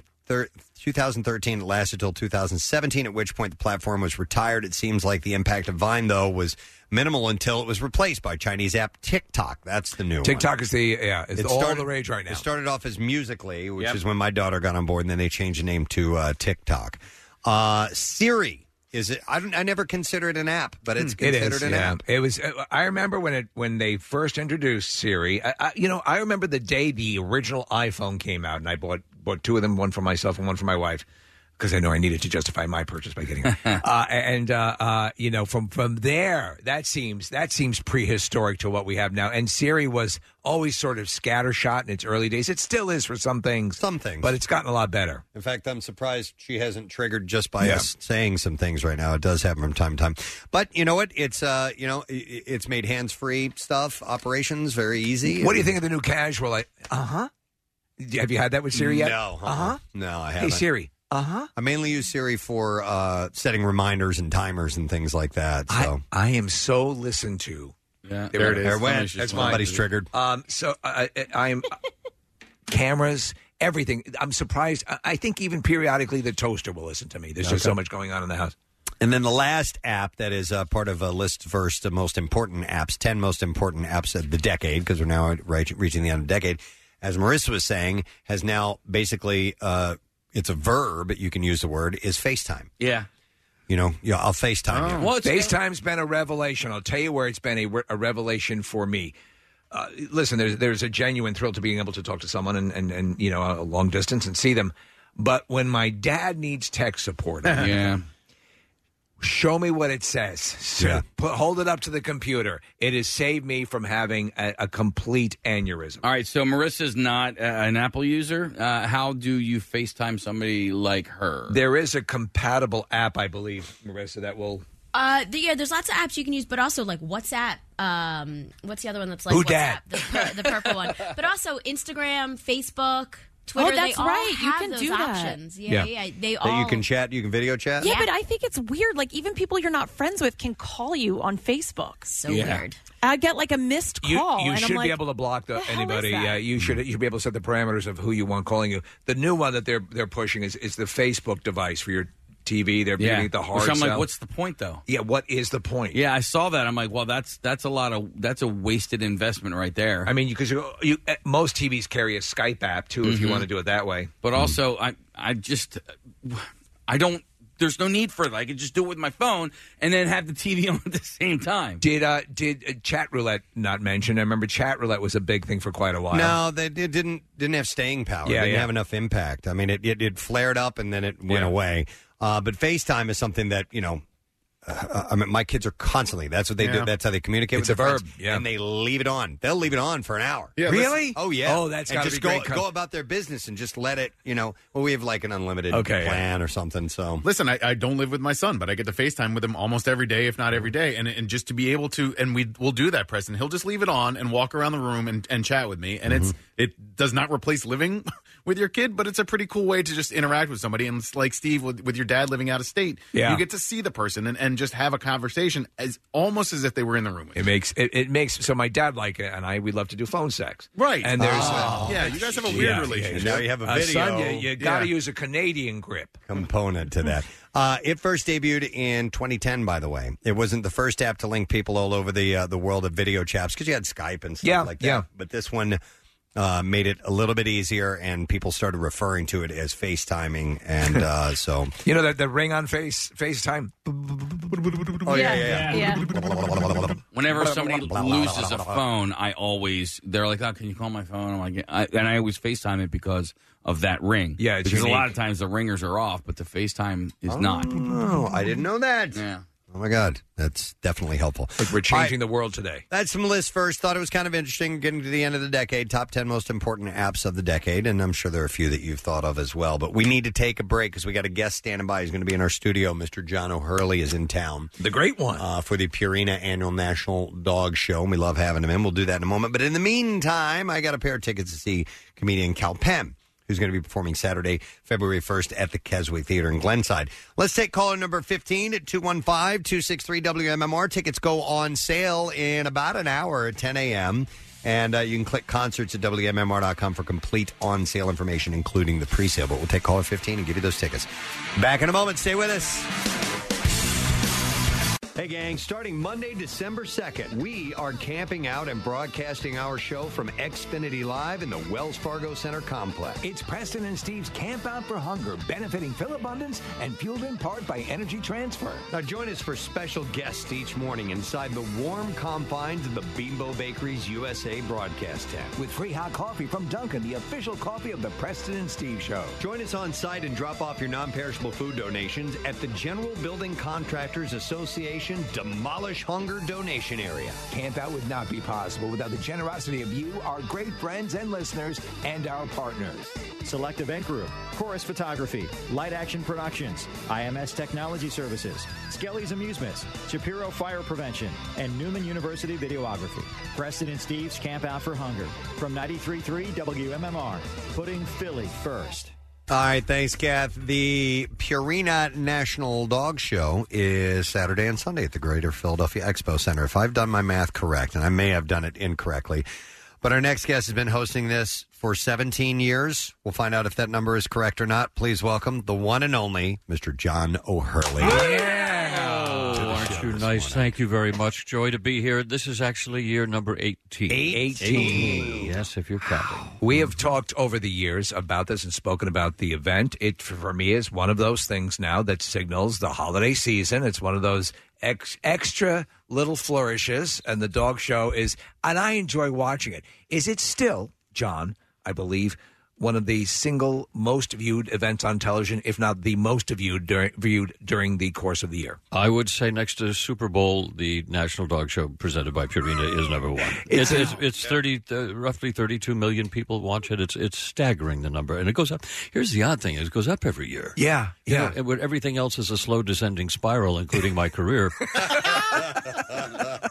This seems to be kind of working against gravity. You are a fan of canines, and this is a big pet city. It used to have a bad reputation, and it's turning around. A lot of great charities. I'm doing an animal charity event tomorrow, so here's a perfect place for it. And I think that's probably part and parcel of the increase in the audience. I think more and more people are letting their pet fandom shine. Exactly. And also, it's a wonderful, the Kennel Club of Philadelphia is just a wonderful partner in this. The way since they've licensed the show to NBC as the National Dog Show over this 18 years, they've been extraordinary to us. And it's been wonderful to watch it grow, not only as a television event, but as a live event. And I would recommend anybody with kids in the family, bring them on down to the Expo Center there. this weekend, especially Saturday for the taping of the show. It's a great venue. We have a lot of events there, and it's perfect for this. It sure is. Yeah. Oh, and this is one of the last remaining benched shows, which mean that the dogs, the owners, the handlers, everybody has to remain on property all day long, so that you can walk up and down the aisles. There's 2,000 of the top dogs in the country, and representing, I think we have 196 breeds, different breeds. Wow. Mm-hmm. So 18 years of hosting this, how good have you gotten at spotting the winner? Picking the winner. I've gotten much better. Have you? Much well, you get So this, that means you're betting on it now. That's right. You have this unconscious database where you remember, you'll see a golden retriever and you go, that is the best golden retriever I've seen in 18 years. Wow. So I'm getting a little bit better at it. You know what's great too is that, we've discussed this before, that this is sort of a step off from Best in Show, where it's okay. Let's continue this and let's actually do this, and you bring your natural wit and sensibility to the presentation. Well, it allows me to say some of the stupidest things I've ever said on television. The first year when they brought the Old English Sheepdog up to the judge, and the Old English Sheepdog happens to be 80 pounds of hair and 2 pounds of actual dog. They brought her up. They brought the sheepdog up, and this elegantly gowned woman, the judge, walks around to the back of the dog, and she starts picking up all of the hair and putting her hands all over the back of the dog. And I turned to David Fry, my co-host. I said, David, can you explain what she's doing? He says, John, she's putting her hands on the dog to make sure that the shoulders and the hips align with the written specification of what the perfect Old English sheepdog should be. He said, because you can hide a really bad dog with a really good haircut. And I said, you're telling me? I went to junior prom. And it gets worse. She walks around to the front of the dog, and then she starts picking through all of the hair on the head of the dog. And I said, David, what is she doing now? He says, John, she's trying to find the eyes to gauge the attentiveness of the dog. And I said, really? I said, well, if she picks through all of that hair and she finds only one eye, she's got the wrong end of the dog. I mean, the fact they let you do that, that obviously, I think people are looking for that sort of approach. Those Christopher Guest movies, like A Best in Show, they show the quirkiness of any group of people, and I'm sure that the dog shows has theirs as well. It does. And I'm sure you've seen all types of characters over the years. It's like curling in Canada. Right. I mean? The people that are curlers just travel around in groups. It's what they do. It's what they do. Yeah. And what's interesting about the dog show is that in order to host the dog show, they have to consider all of the RVs that are parked out in the lots. Yeah. They have to consider that, which is why when you look for an arena to do a show, not every arena can support it because of the number of RVs. People, they live in their RVs. A lot of them are semi-retired or retired, and this is what they do. They take their dogs around. It is an event that is surrounded by a culture, that's surrounded by a lifestyle, and it's, again, anything of this nature, even things that I am not I don't drink yet. I'm into wine culture and what goes into people who are aficionados and who enjoy this stuff. Let me get this straight. You don't drink, and yet you're into the wine. That is, talk about self-torture. I know. But I love people who are engaged. I love when people are engaged by something. I feed off that. I like to see that. Preston plays golf. And I don't, but the culture of golf fascinates me. So in this case, I am a dog owner. I love dogs. And so this whole thing, but people who get that into it, the minutia, all of that stuff, has your own interest and participation, because you are a dog owner yourself, yes? Has that increased exponentially, or did it in fact mitigate it after all this? Well, no. I mean, I still love. I love dogs. Absolutely love dogs, and I'm a kinder man and a gentler man with a dog in my lap. I've written that many times, but the dog show world itself is not something that attracts me personally. Okay. I don't think I would get into it. It doesn't. I enjoy the spectacle of it, and I enjoy certainly from a hosting standpoint, I really enjoy it very much. But it's good for the 1 or 2 days a year that we do it. I have the Beverly Hills Dog Show now that we do on NBC, and we have that in early April. Now. Compare and contrast. The Beverly Hills Dog Show. One, I would say that the Kennel Club of Philadelphia is a little bit more stricter of a of a dog show. It's Right. an Eastern style show. But then you have, when you get out into La Laville there, we More kind of, Botox. Well, wait, that's right. A lot of plastic surgery on the dogs. Big, a lot of implants. Yeah. No, I think we have a little more fun with it out there, and it's kind of celebrity driven. Right. Yeah, so we have a little fun with it. John, I wanted to ask you about your book, The Perfect Dog. I understand there was a theater production last night. And goes all through the weekend. That's great. Berwyn Theater, correct? That's correct. Yeah. Okay, and how was that? Was that fun last night? Oh, it's fun. They've included this now, the production, every year on National Dog Show Week. They call it here now. So it's wonderful to see that what started off as a simple poem that I wrote to my son one night when he asked me a question. He says, "Daddy, is the dog that's best in show?"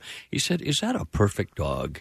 And I said, well, that's an interesting question. So I said, you know what I'm going to do? I'm going to answer you in a poem. And so I sat there and I wrote this ode to the perfect dog. And it talks about all the elements of what the perfect dog would have. Right. And then, but it ends with the phrase, "The dog that is perfect is the one next to you." And well said. And he has, but in his case, it was a little stuffed puppy. And so he says to me last night over the phone, because he was not here, unfortunately. He's starring in Mary Poppins out there in his school, his seventh grade, or actually it's the high school production, but he's one of the kids in the production, so he's out there. But he said, "Daddy, I want you to let everybody know that this is the first musical in the world that was inspired by a stuffed animal." I said, "There we go." John, I'm so glad you mentioned your son. My son is also in seventh grade, and I had dogs growing up. I have 2 younger brothers. My son has 2 right now, and it's really taught him to be a responsible young man. It takes work to own a dog, and it takes work to clean up after them and walk them. But he's a better kid because of the dogs in the house. Oh, I agree. And our son, we got these dogs just about the time that he was an infant. So I would also say that was not a good idea, because the dogs are always bigger than are bigger than the child, and they're always, they're not as playful. You grow up scared of the Sure, dog. you don't want that. There though, and I say this all the time. And as we have 9 cats, we have a dog. We when we're going to start doing senior dogs, as we start to move along and bring those into the house. But you never hear, John Wayne Gacy was just cherished his kittens. It's never that. It's always if you don't respect animals, you're not going to respect people. You're not going to respect that life. And you never see that. It's never in the bio of someone who's gone way off the rails that they were wonderfully altruistic to animal causes. It was never the case. So I wanted to ask you, because obviously, and I was telling you as you were coming in, I've been in sort of a YouTube thing. I told Preston about watching these outtakes of shows. Seinfeld, obviously, as Peterman and a classic character. But you were responsible for a number of the best segments. And they usually involve Elaine, and there was the one with the that I just think is one of the funniest freaking things to watch, is her trying to keep it together with the episode that involved the urban sombrero. And the pitch has been made to you, and you are questioning her decision on bringing this George in on this this pitch, and you just say in your classic mellifluous way, Elaine, why would you bring? And she loses it over and over, and it goes on and on, so much so that by the end of it, you can see they're saying we're spending a lot of money as you're trying to get this together. This is precious network time. Yes. Right. And you at most you crack a grin, but otherwise you are spot perfect every time, and she cannot get it together. How often did that happen? Well, let me put it this way: I can see going back on a couple of the episodes, I can see my right lip starting to curl because it happened to me several times. And it would always be the monologues that I would get, because they were so well written and you could just chew them up. You know what I mean? They were just like nice, chewy monologues. and you try, but you found yourself laughing at yourself, and that's really bad. I think the hardest thing to do, and it's the same reason I respond to newscasters who get caught in the moment when they're reading something that should have some even mild gravitas, and it ends up they realize, okay, what am I imparting now? Yeah. In that case, it's got to be very hard, especially with writers at that level, to keep it together. Did you ever, in fact, fully lose it? Oh, many times. Okay. Many times. Yeah, and it was always monologue driven. Yeah. Elaine, do you have any idea what happens to a butter-based frosting after 6 decades in a poorly ventilated British basement? I have a feeling that what you're about to go through will be punishment enough. I love it. It is priceless dialogue. I was reading about your history. I knew about you before Seinfeld, but I forgot. You had done a few Baywatch episodes, had you not? And you had played an evil yacht club owner? Really? Oh, I did several. You did Baywatch Nights as well. And I also did several episodes of Baywatch. In fact, I did get mouth to mouth from Pamela Anderson. Did you? Wow. Yeah, I was there drowning on the beach there, and she was, What kind of experience? Because people don't remember. The show premiered on NBC, and it was a bit of a dud. Then David Hasselhoff actually purchased, I think, the rights to the show, became that producer, and it was one of the first syndicated shows that was kind of going across, kind of bucking the trend. Oh, yeah. And then it became a juggernaut. Mega hit. Yeah, really and so you were, what was that like being around that? Because I understand that the beach was perpetually filthy. It was cold. Oh, it was a miserable show to do out in the Santa Monica Bay because the bay was not particularly clean, and you never know once they tossed it in the water what was 6 feet underneath you. You just have no idea.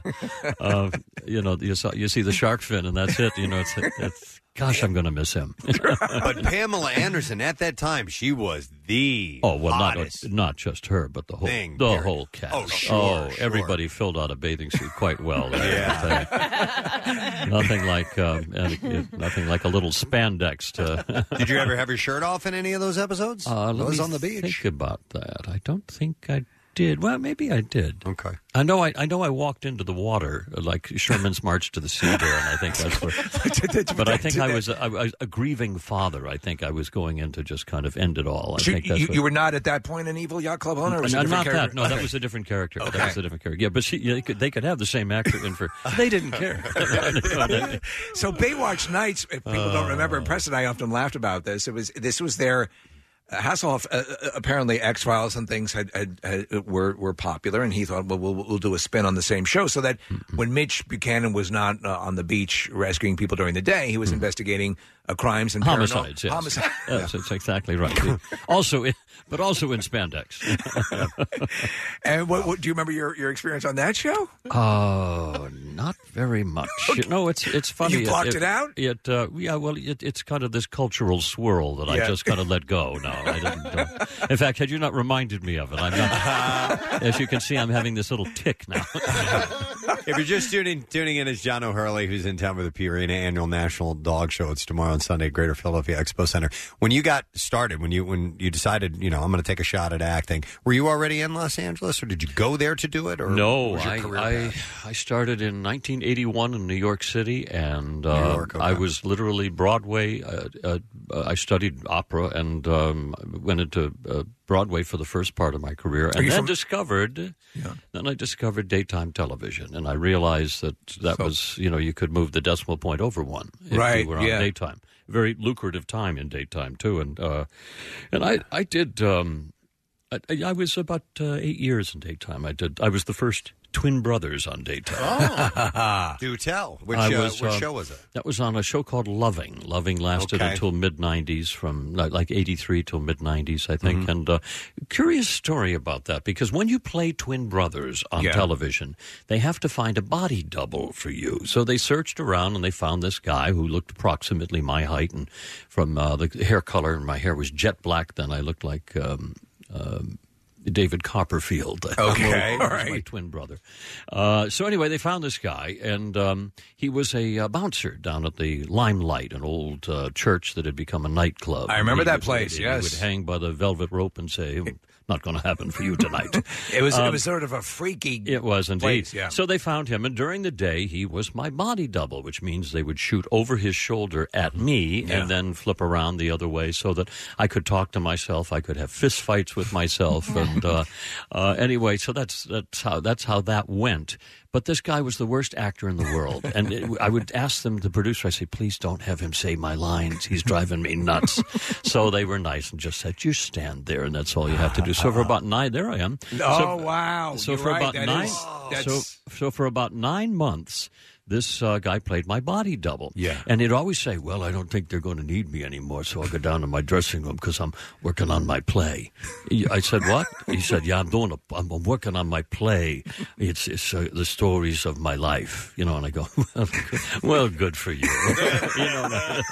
It was Chaz Palminteri. Oh, my God. Are you serious? I was wondering. That's who my body. He was there writing Bronx Bronx Tale. Tale. Oh, my God. So we've had him in my here. body double. Oh, yes, and he's a wonderful guy. I love Chaz. And every time we see him, we just chuckle at each other. Because today we look nothing like each other. No, you wouldn't be able to pull that off. No, but we've had him in. We love that play, love that the movie that De Niro directed and the whole thing. But I was wondering, don't tell me this is Chaz Palminteri.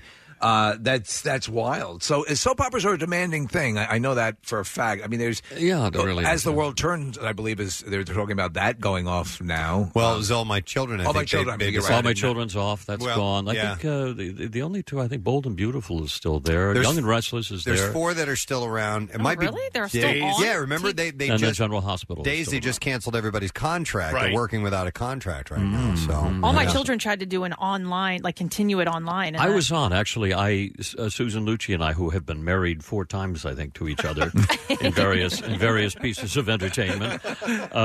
Erica Kane, right? Yes, I came on and I took her off the air. She and I went off on our jet together. Yeah. I love her. Wow. And specifically because of All My Children, that was Well, I will tell you privately and now publicly. Okay.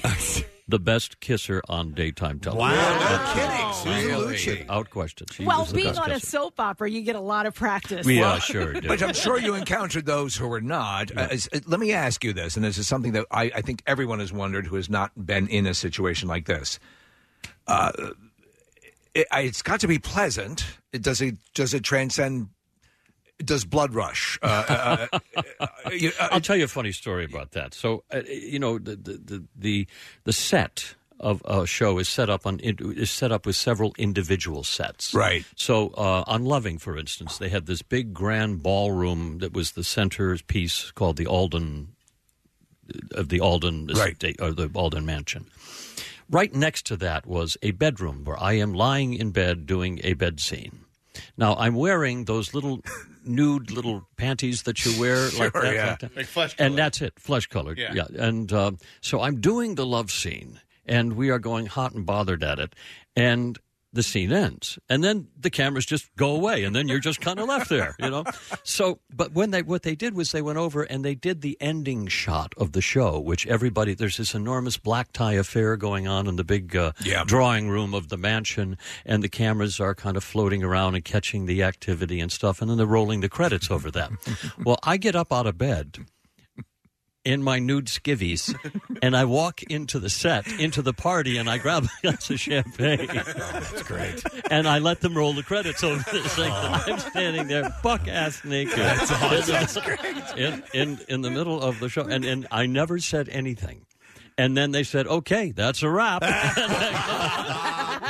That's hilarious. I love it. Speaking of rap, we're going to have to wrap shortly, so I wanted to get to something real quick. I'm sure did you cut some voiceovers for our sister station, Ben FM, while you're in town? They have you do that this time around? Oh, I've been jiggy with it, yes. I love it.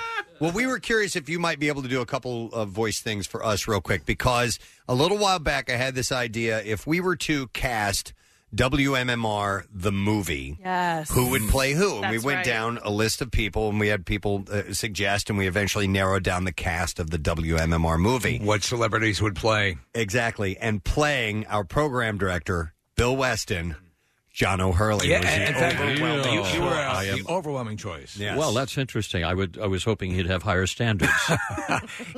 So to understand Bill Weston, he has a bit of your delivery. Mm-hmm. He is somewhere between Peterman and Ted Knight.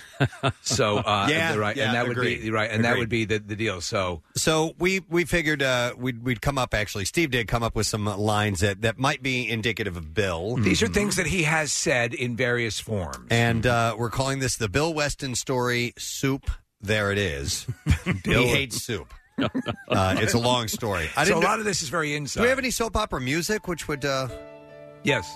Okay. Yeah, perfect. Okay. If you wouldn't mind, give us a couple of Bill Weston lines. That'd be wonderful. Here we go. Okay. Preston, try to refrain from mentioning on air that you occasionally use Band-Aids. It makes you sound privileged. I just saw the most amazing thing while driving in today. Firefighters were collecting donations at various intersections. Is that a Jewish thing?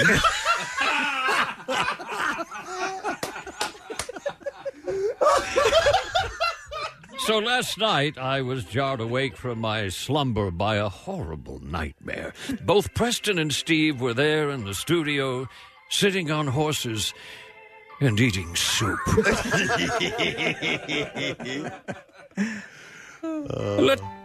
What say we file that one under who gives a crap? Oh, that recently widowed quadruple amputee was a terrible guest. She didn't bring the ha-ha. Perfect. And last one. On today's show, you had the Pope driving in a go-kart, you solved the John Benet Ramsey case, and you raised Kurt Cobain from the dead. I'd give it a C+. I couldn't have asked for better. My Hall God, of that was Fame. absolutely perfect. Although exaggerated, those are things that he has said to us. In various forms. Quite well, similar. I love the occasionally used Band-Aids. It just makes you sound privileged. That was a riff. Even Preston John- was simply talking about going to the doctor. Even John picks up on that, that word. Privilege. The show, the dog show, by the way, is Saturday and Sunday at the Greater Philadelphia Expo Center in Oaks. Tickets are at nds.nationaldogshow.com. You can get them at the door. And as John was saying, this is a great family event to take people to. Yeah, we know that there are armies of pet-loving people such as ourselves there. You got to go see that, and if you can't make it out to that, you got to watch the event itself on air because it's just Thanksgiving I love Day. it. Thanksgiving Day. It's a ritual. Yep, you'll be one of 32 million. Yeah. We have a pair of tickets to give away, actually. We'll take caller number 17 at 215-263 WMMR.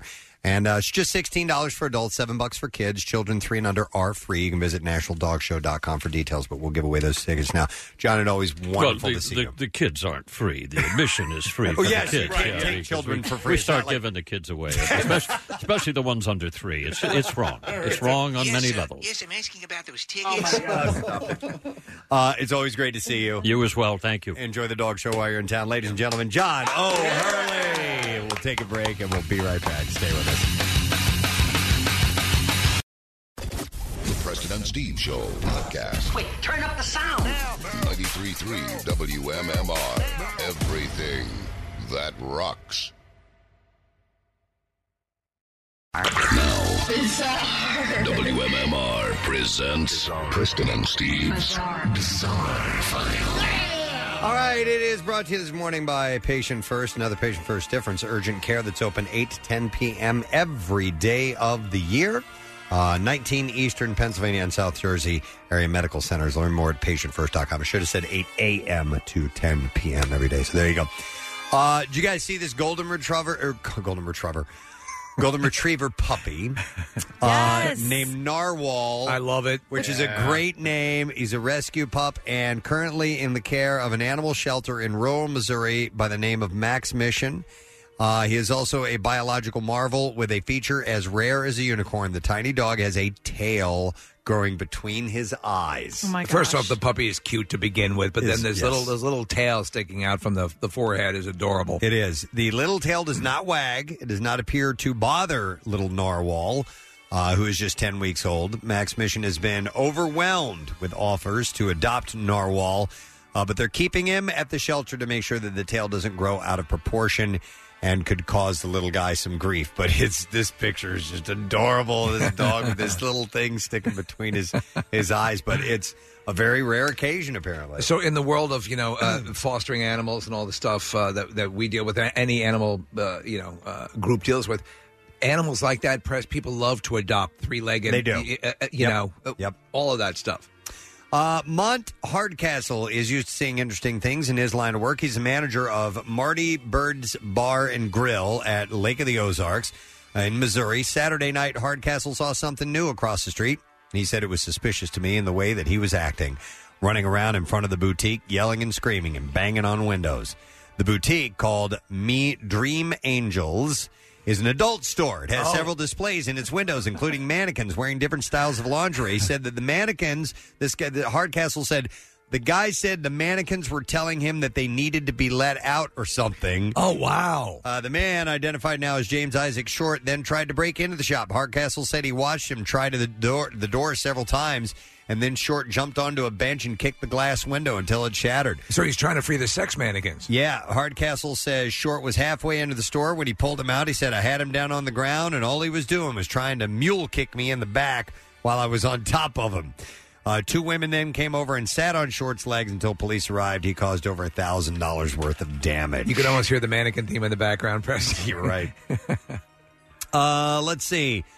How about this one? An Apple employee was fired after a customer claimed that he sent himself personal photos from her phone. The customer, Gloria Fuentes, posted about the incident on Facebook, saying she took the phone to the Apple store for screen repair. When she got home, she discovered a new text message sent from her phone to an unknown number. She said that the photo that was attached to the message was one of my, quote, extremely personal pictures that I took for my boyfriend. So he sent himself a picture from her library to his own phone. Correct. Oh, my God. She said the pic was over a year old and that it was geotagged, revealing her home location. She said, I just couldn't imagine that.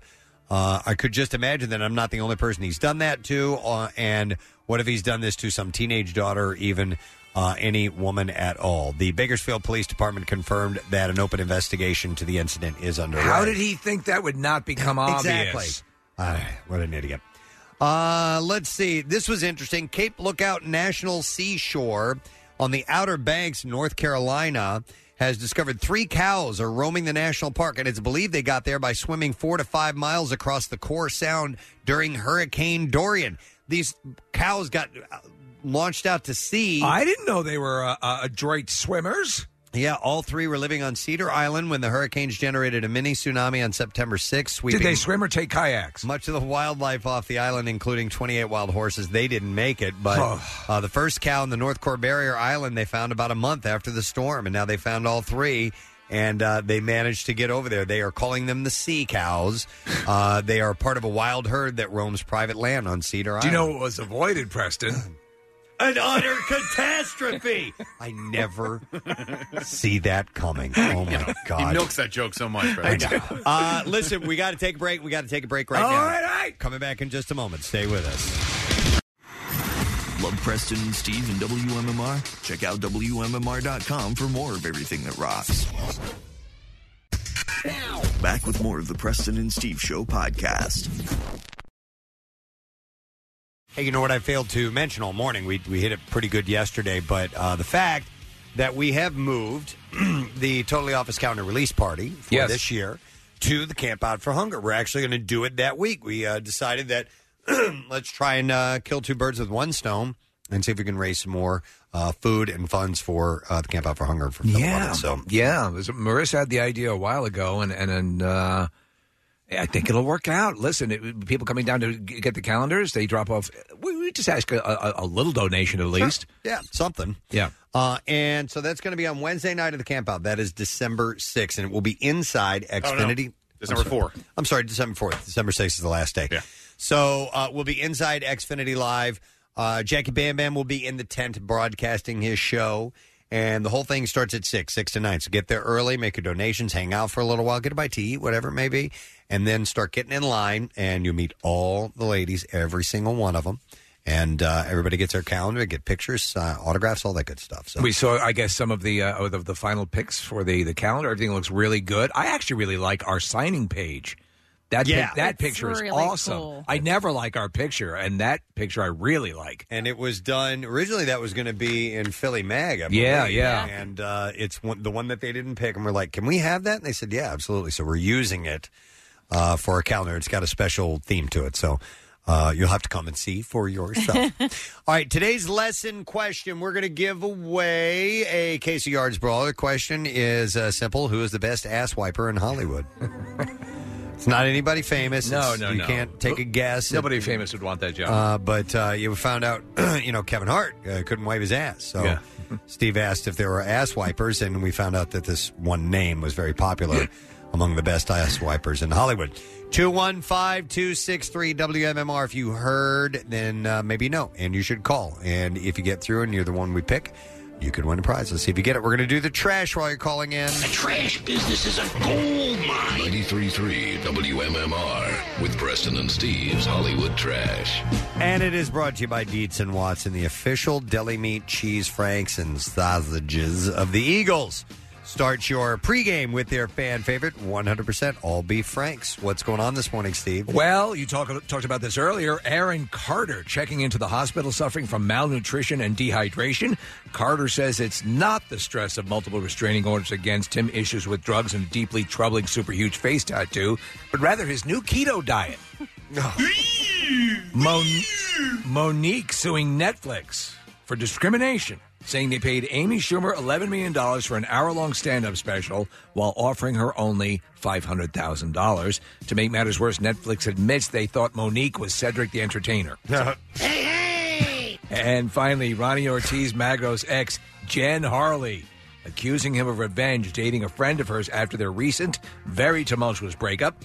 Harley says that she's beginning to think he has no desire to patch up their relationship, considering having sex with her friend and the previous attempt to murder her with a knife. Ah, yes. Yeah, and that's your Hollywood Trash. All right, thank you very much, Steve. So I have to tell you, I mean, sometimes we have questions that are pretty hard and people don't, nobody calls up with the right answer. Nobody has called, period. Wait. For this one. This one was pretty Something wrong? lightning fast. It was. And I think it skipped over everyone's head. Somebody texted it. Did they? Yeah. All right. And the text, get that person on the line. Yeah, there you go. The text board is Somebody working today. get this man a gun. Unless our phone lines are messed up. Which, That's what I was wondering, because literally nobody called. And very that well doesn't could happen. No. Okay. Well, Marissa will go get us a winner. How about that? Pick us a winner. And we'll do the Pick me out a trash. winner. Hang on a second here. I got to move this thing, and I got to move. Take that. You need my soldering gun over there? Nope. I got it right now. Now, Preston and Steve's Music News on 93.3 WMMR. I can jump off the high dive. Brought to you this morning by Temple Football. Temple Football battles Tulane this Saturday at noon at Lincoln Financial Field, sponsored by Vantage. Bring a canned food item to the game and save $5 on tickets. Visit owlstix.com. Well, now all the phone lines are lit up. Wow. Something must be wrong. It's a miracle. Angry Tool fans are taking to social media to vent about a delay in back orders for the first physical edition of the band's recently released album, Fear Inoculum. A second run of the package was made available to order on September 5th after the initial run quickly sold out. But a promised late September ship date for the second pressing has, come and gone, with apparently no one receiving their orders. Now, with the band announcing an entirely different expanded book edition of the album earlier this week, fans took the group's Instagram page to chastise the band for not shipping orders of the first edition yet. So the fans have started their own angry website called My Ass Succulum. Oh, yeah. I didn't even know that. They're really pissed. So we'll see if Tool responds to this or not. Ghost Mastermind Tobias Forge will be honored with the prestigious Platinum Guitar Award this year by STIM, the Swedish Performing Rights Society that protects the interests of authors and publishers of music in Sweden. The Platinum Guitar has been awarded since 2004 to authors who have experienced exceptional success over the year. Forge will receive the award for his success as a music creator. Thank you for giving me this guitar. The singer, who performs as Cornucopia, said in a statement, artistry usually involves performing works on stage, but since the songwriting is ultimately the very essence of the business, such a fine award is fantastically meaningful to get as a songwriting artist. Yeah. And then one last story. When Ozzy Osbourne relaunches his No More Tours 2 track in 2020, he'll be joined by special guest Marilyn Manson for the North American shows. The rescheduled dates begin on May 27th, and they'll be followed by a European run that was also postponed from the year earlier. Ozzy said about having Manson on the bill, he said, Maryland is killer live. He's so effing out there. And if I think that, then look out, we're all effed. Manson chimed in saying, I've toured with Ozzy many times. What did he say? And it's always been effing spectacular. I'm honored to do it again. What? Yeah. All right. It looks like we do have many people who were listening and do know the answer. Oh, my God. I'm going to go to Vicky and see if we can find the right answer. Hey, Vicky. Hey, good morning. Good morning, Vicky. So we want to know who is the best ass wiper in Hollywood. Is it Ramon? It's Ramon. Hang on, Vicky. Spectacular. Since you got it right, we are going to give you a case Yards Brawler, perfect for fall and tailgates. And Yards Brawler is the Philly beer with the knockout flavor. Look for it in the orange case wherever fine beers are sold, including Yards Brewing Company at 5th and Spring Garden Street. So congratulations. With that, we're going to take one more break. And when we get back, we will give away our Word of the Week prize, and then we'll hand the helm of MMR to the one and only Pierre Robert. We'll be back in a moment. Stay with us. Hey, gang, starting Monday, December 2nd, we are camping out and broadcasting our show from Xfinity Live in the Wells Fargo Center complex. It's Preston and Steve's Camp Out for Hunger, benefiting Phil Abundance and fueled in part by Energy Transfer. Now, join us for special guests each morning inside the warm confines of the Bimbo Bakeries USA broadcast tent. With free hot coffee from Dunkin', the official coffee of the Preston and Steve Show. Join us on site and drop off your non-perishable food donations at the General Building Contractors Association Demolish Hunger donation area. Camp Out would not be possible without the generosity of you, our great friends and listeners, and our partners. Comcast Spectacor and Philadelphia Flyers, Whitehorse RV Center, Precision Solutions, Acme Markets, Keen Compressed Gas, Ashley Home Stores, and Indre Recording and Production. Preston and Steve's Camp Out for Hunger from 93.3 WMMR, putting Philly first. Mick and the fellas on 93.3 WMMR, Beasts of Burden. As we are coming to the end of our program, 26 minutes after 10 o'clock on a Friday morning. Weekend laid out before us. We have partly cloudy skies, 53 is the high, and it is a Tool weekend. You know, I should have mentioned that in music news. But yes, a Tool weekend this weekend on MMR. It will begin today. Let me get the official information. So I want to make sure you got it all right. If it is indeed here. Hang on a second here. I don't see it anywhere. We have to get it right first. Yep, I got to make sure I get it right first. We don't go unless we get it right. If you've learned anything about this show, it's that we're 100% accurate all of the time. About everything. Everything. Of course you know that. No matter what we're saying. Honestly. Come to learn that. That's why we're cited as a source on multiple search engines. I don't have the info. But anyhow. It's Wiki and then Preston and Steve Show. Exactly. Got it. But I do know this, that we have a new Daily Rush video that's out. And it's called Delco Hot. Delco Hot. Without all the makeup, Kylie Jenner isn't hot. She's only Delco Hot. So you can now see that video at PrestonandSteve.com. And it is sponsored by Punchline Philly Comedy Club Restaurant and Bar. I understand Doodle Peen is also a popular video that's tearing it up. Doodle Peen is quite funny. So if you haven't had a chance to see the latest videos, make sure you take a look at them. And feel free to peruse some of our backlog stuff as well. And on Xfinity, you can check the weekly Rush. I love that. Love that feature. I do too. So thank you to our guests. Thank you. First of all, we had a listener, Ryan Schott, who came by. Yeah. And he's starting a campaign for Wawa to have more Twitter followers than Sheetz. He was astounded, and we as well, to find out that Sheetz had over 500,000 followers, and Wawa about 350,000 followers, significantly fewer. We thought that was we agreed with his assessment. That is bizarre and criminal. I think there are way more. Are there more Wawas? There are more Wawas. There's I don't know, but to my mind, just thinking about it, it appears that there are. It feels that way. I don't want to live in a world where that's not the case. So anyhow, what he's done is started a campaign to get Wawa more Twitter followers than Sheetz. If Wawa is able to do that by December 6th, he's going to donate $10,000 to the Camp Out for Hunger. That's awesome. We would like for you to follow Wawa on Twitter, therefore, and help us out and help Wawa out and help out Ryan as well. So. Is it easily accessible if you want to do it off our page? Yeah, it's a top link on PrestonandSteve.com, and we put it up on social media as well, so it's really easy to do. And then just at the end of the day, like we said, follow Wawa, and we're going to keep in touch with Ryan over the next few weeks and hopefully see him during camp out as well. Cool. Yeah, maybe you can share it with some celebrities. Yes. People and ask them to share it. Absolutely. Johnny Knoxville has a Wawa tattoo. He does. We gotta get it to Send it to him, and he knows this area. He knows us. He would be perfect for that. You're right. You're right, Kath. Thank you to Shinsuke Nakamura and Sami Zayn, who was on the show from the WWE. They did a little video. They did for Wawa. Yeah. To get more followers. So we hope that's going to happen. Don't forget that it's the Friday night party at the Wells Fargo Center. They have that live tonight, and you can get tickets at wellsfargocenterphilly.com. It's great. Starts 7:45. And thank you to John O'Hurley. Was awesome.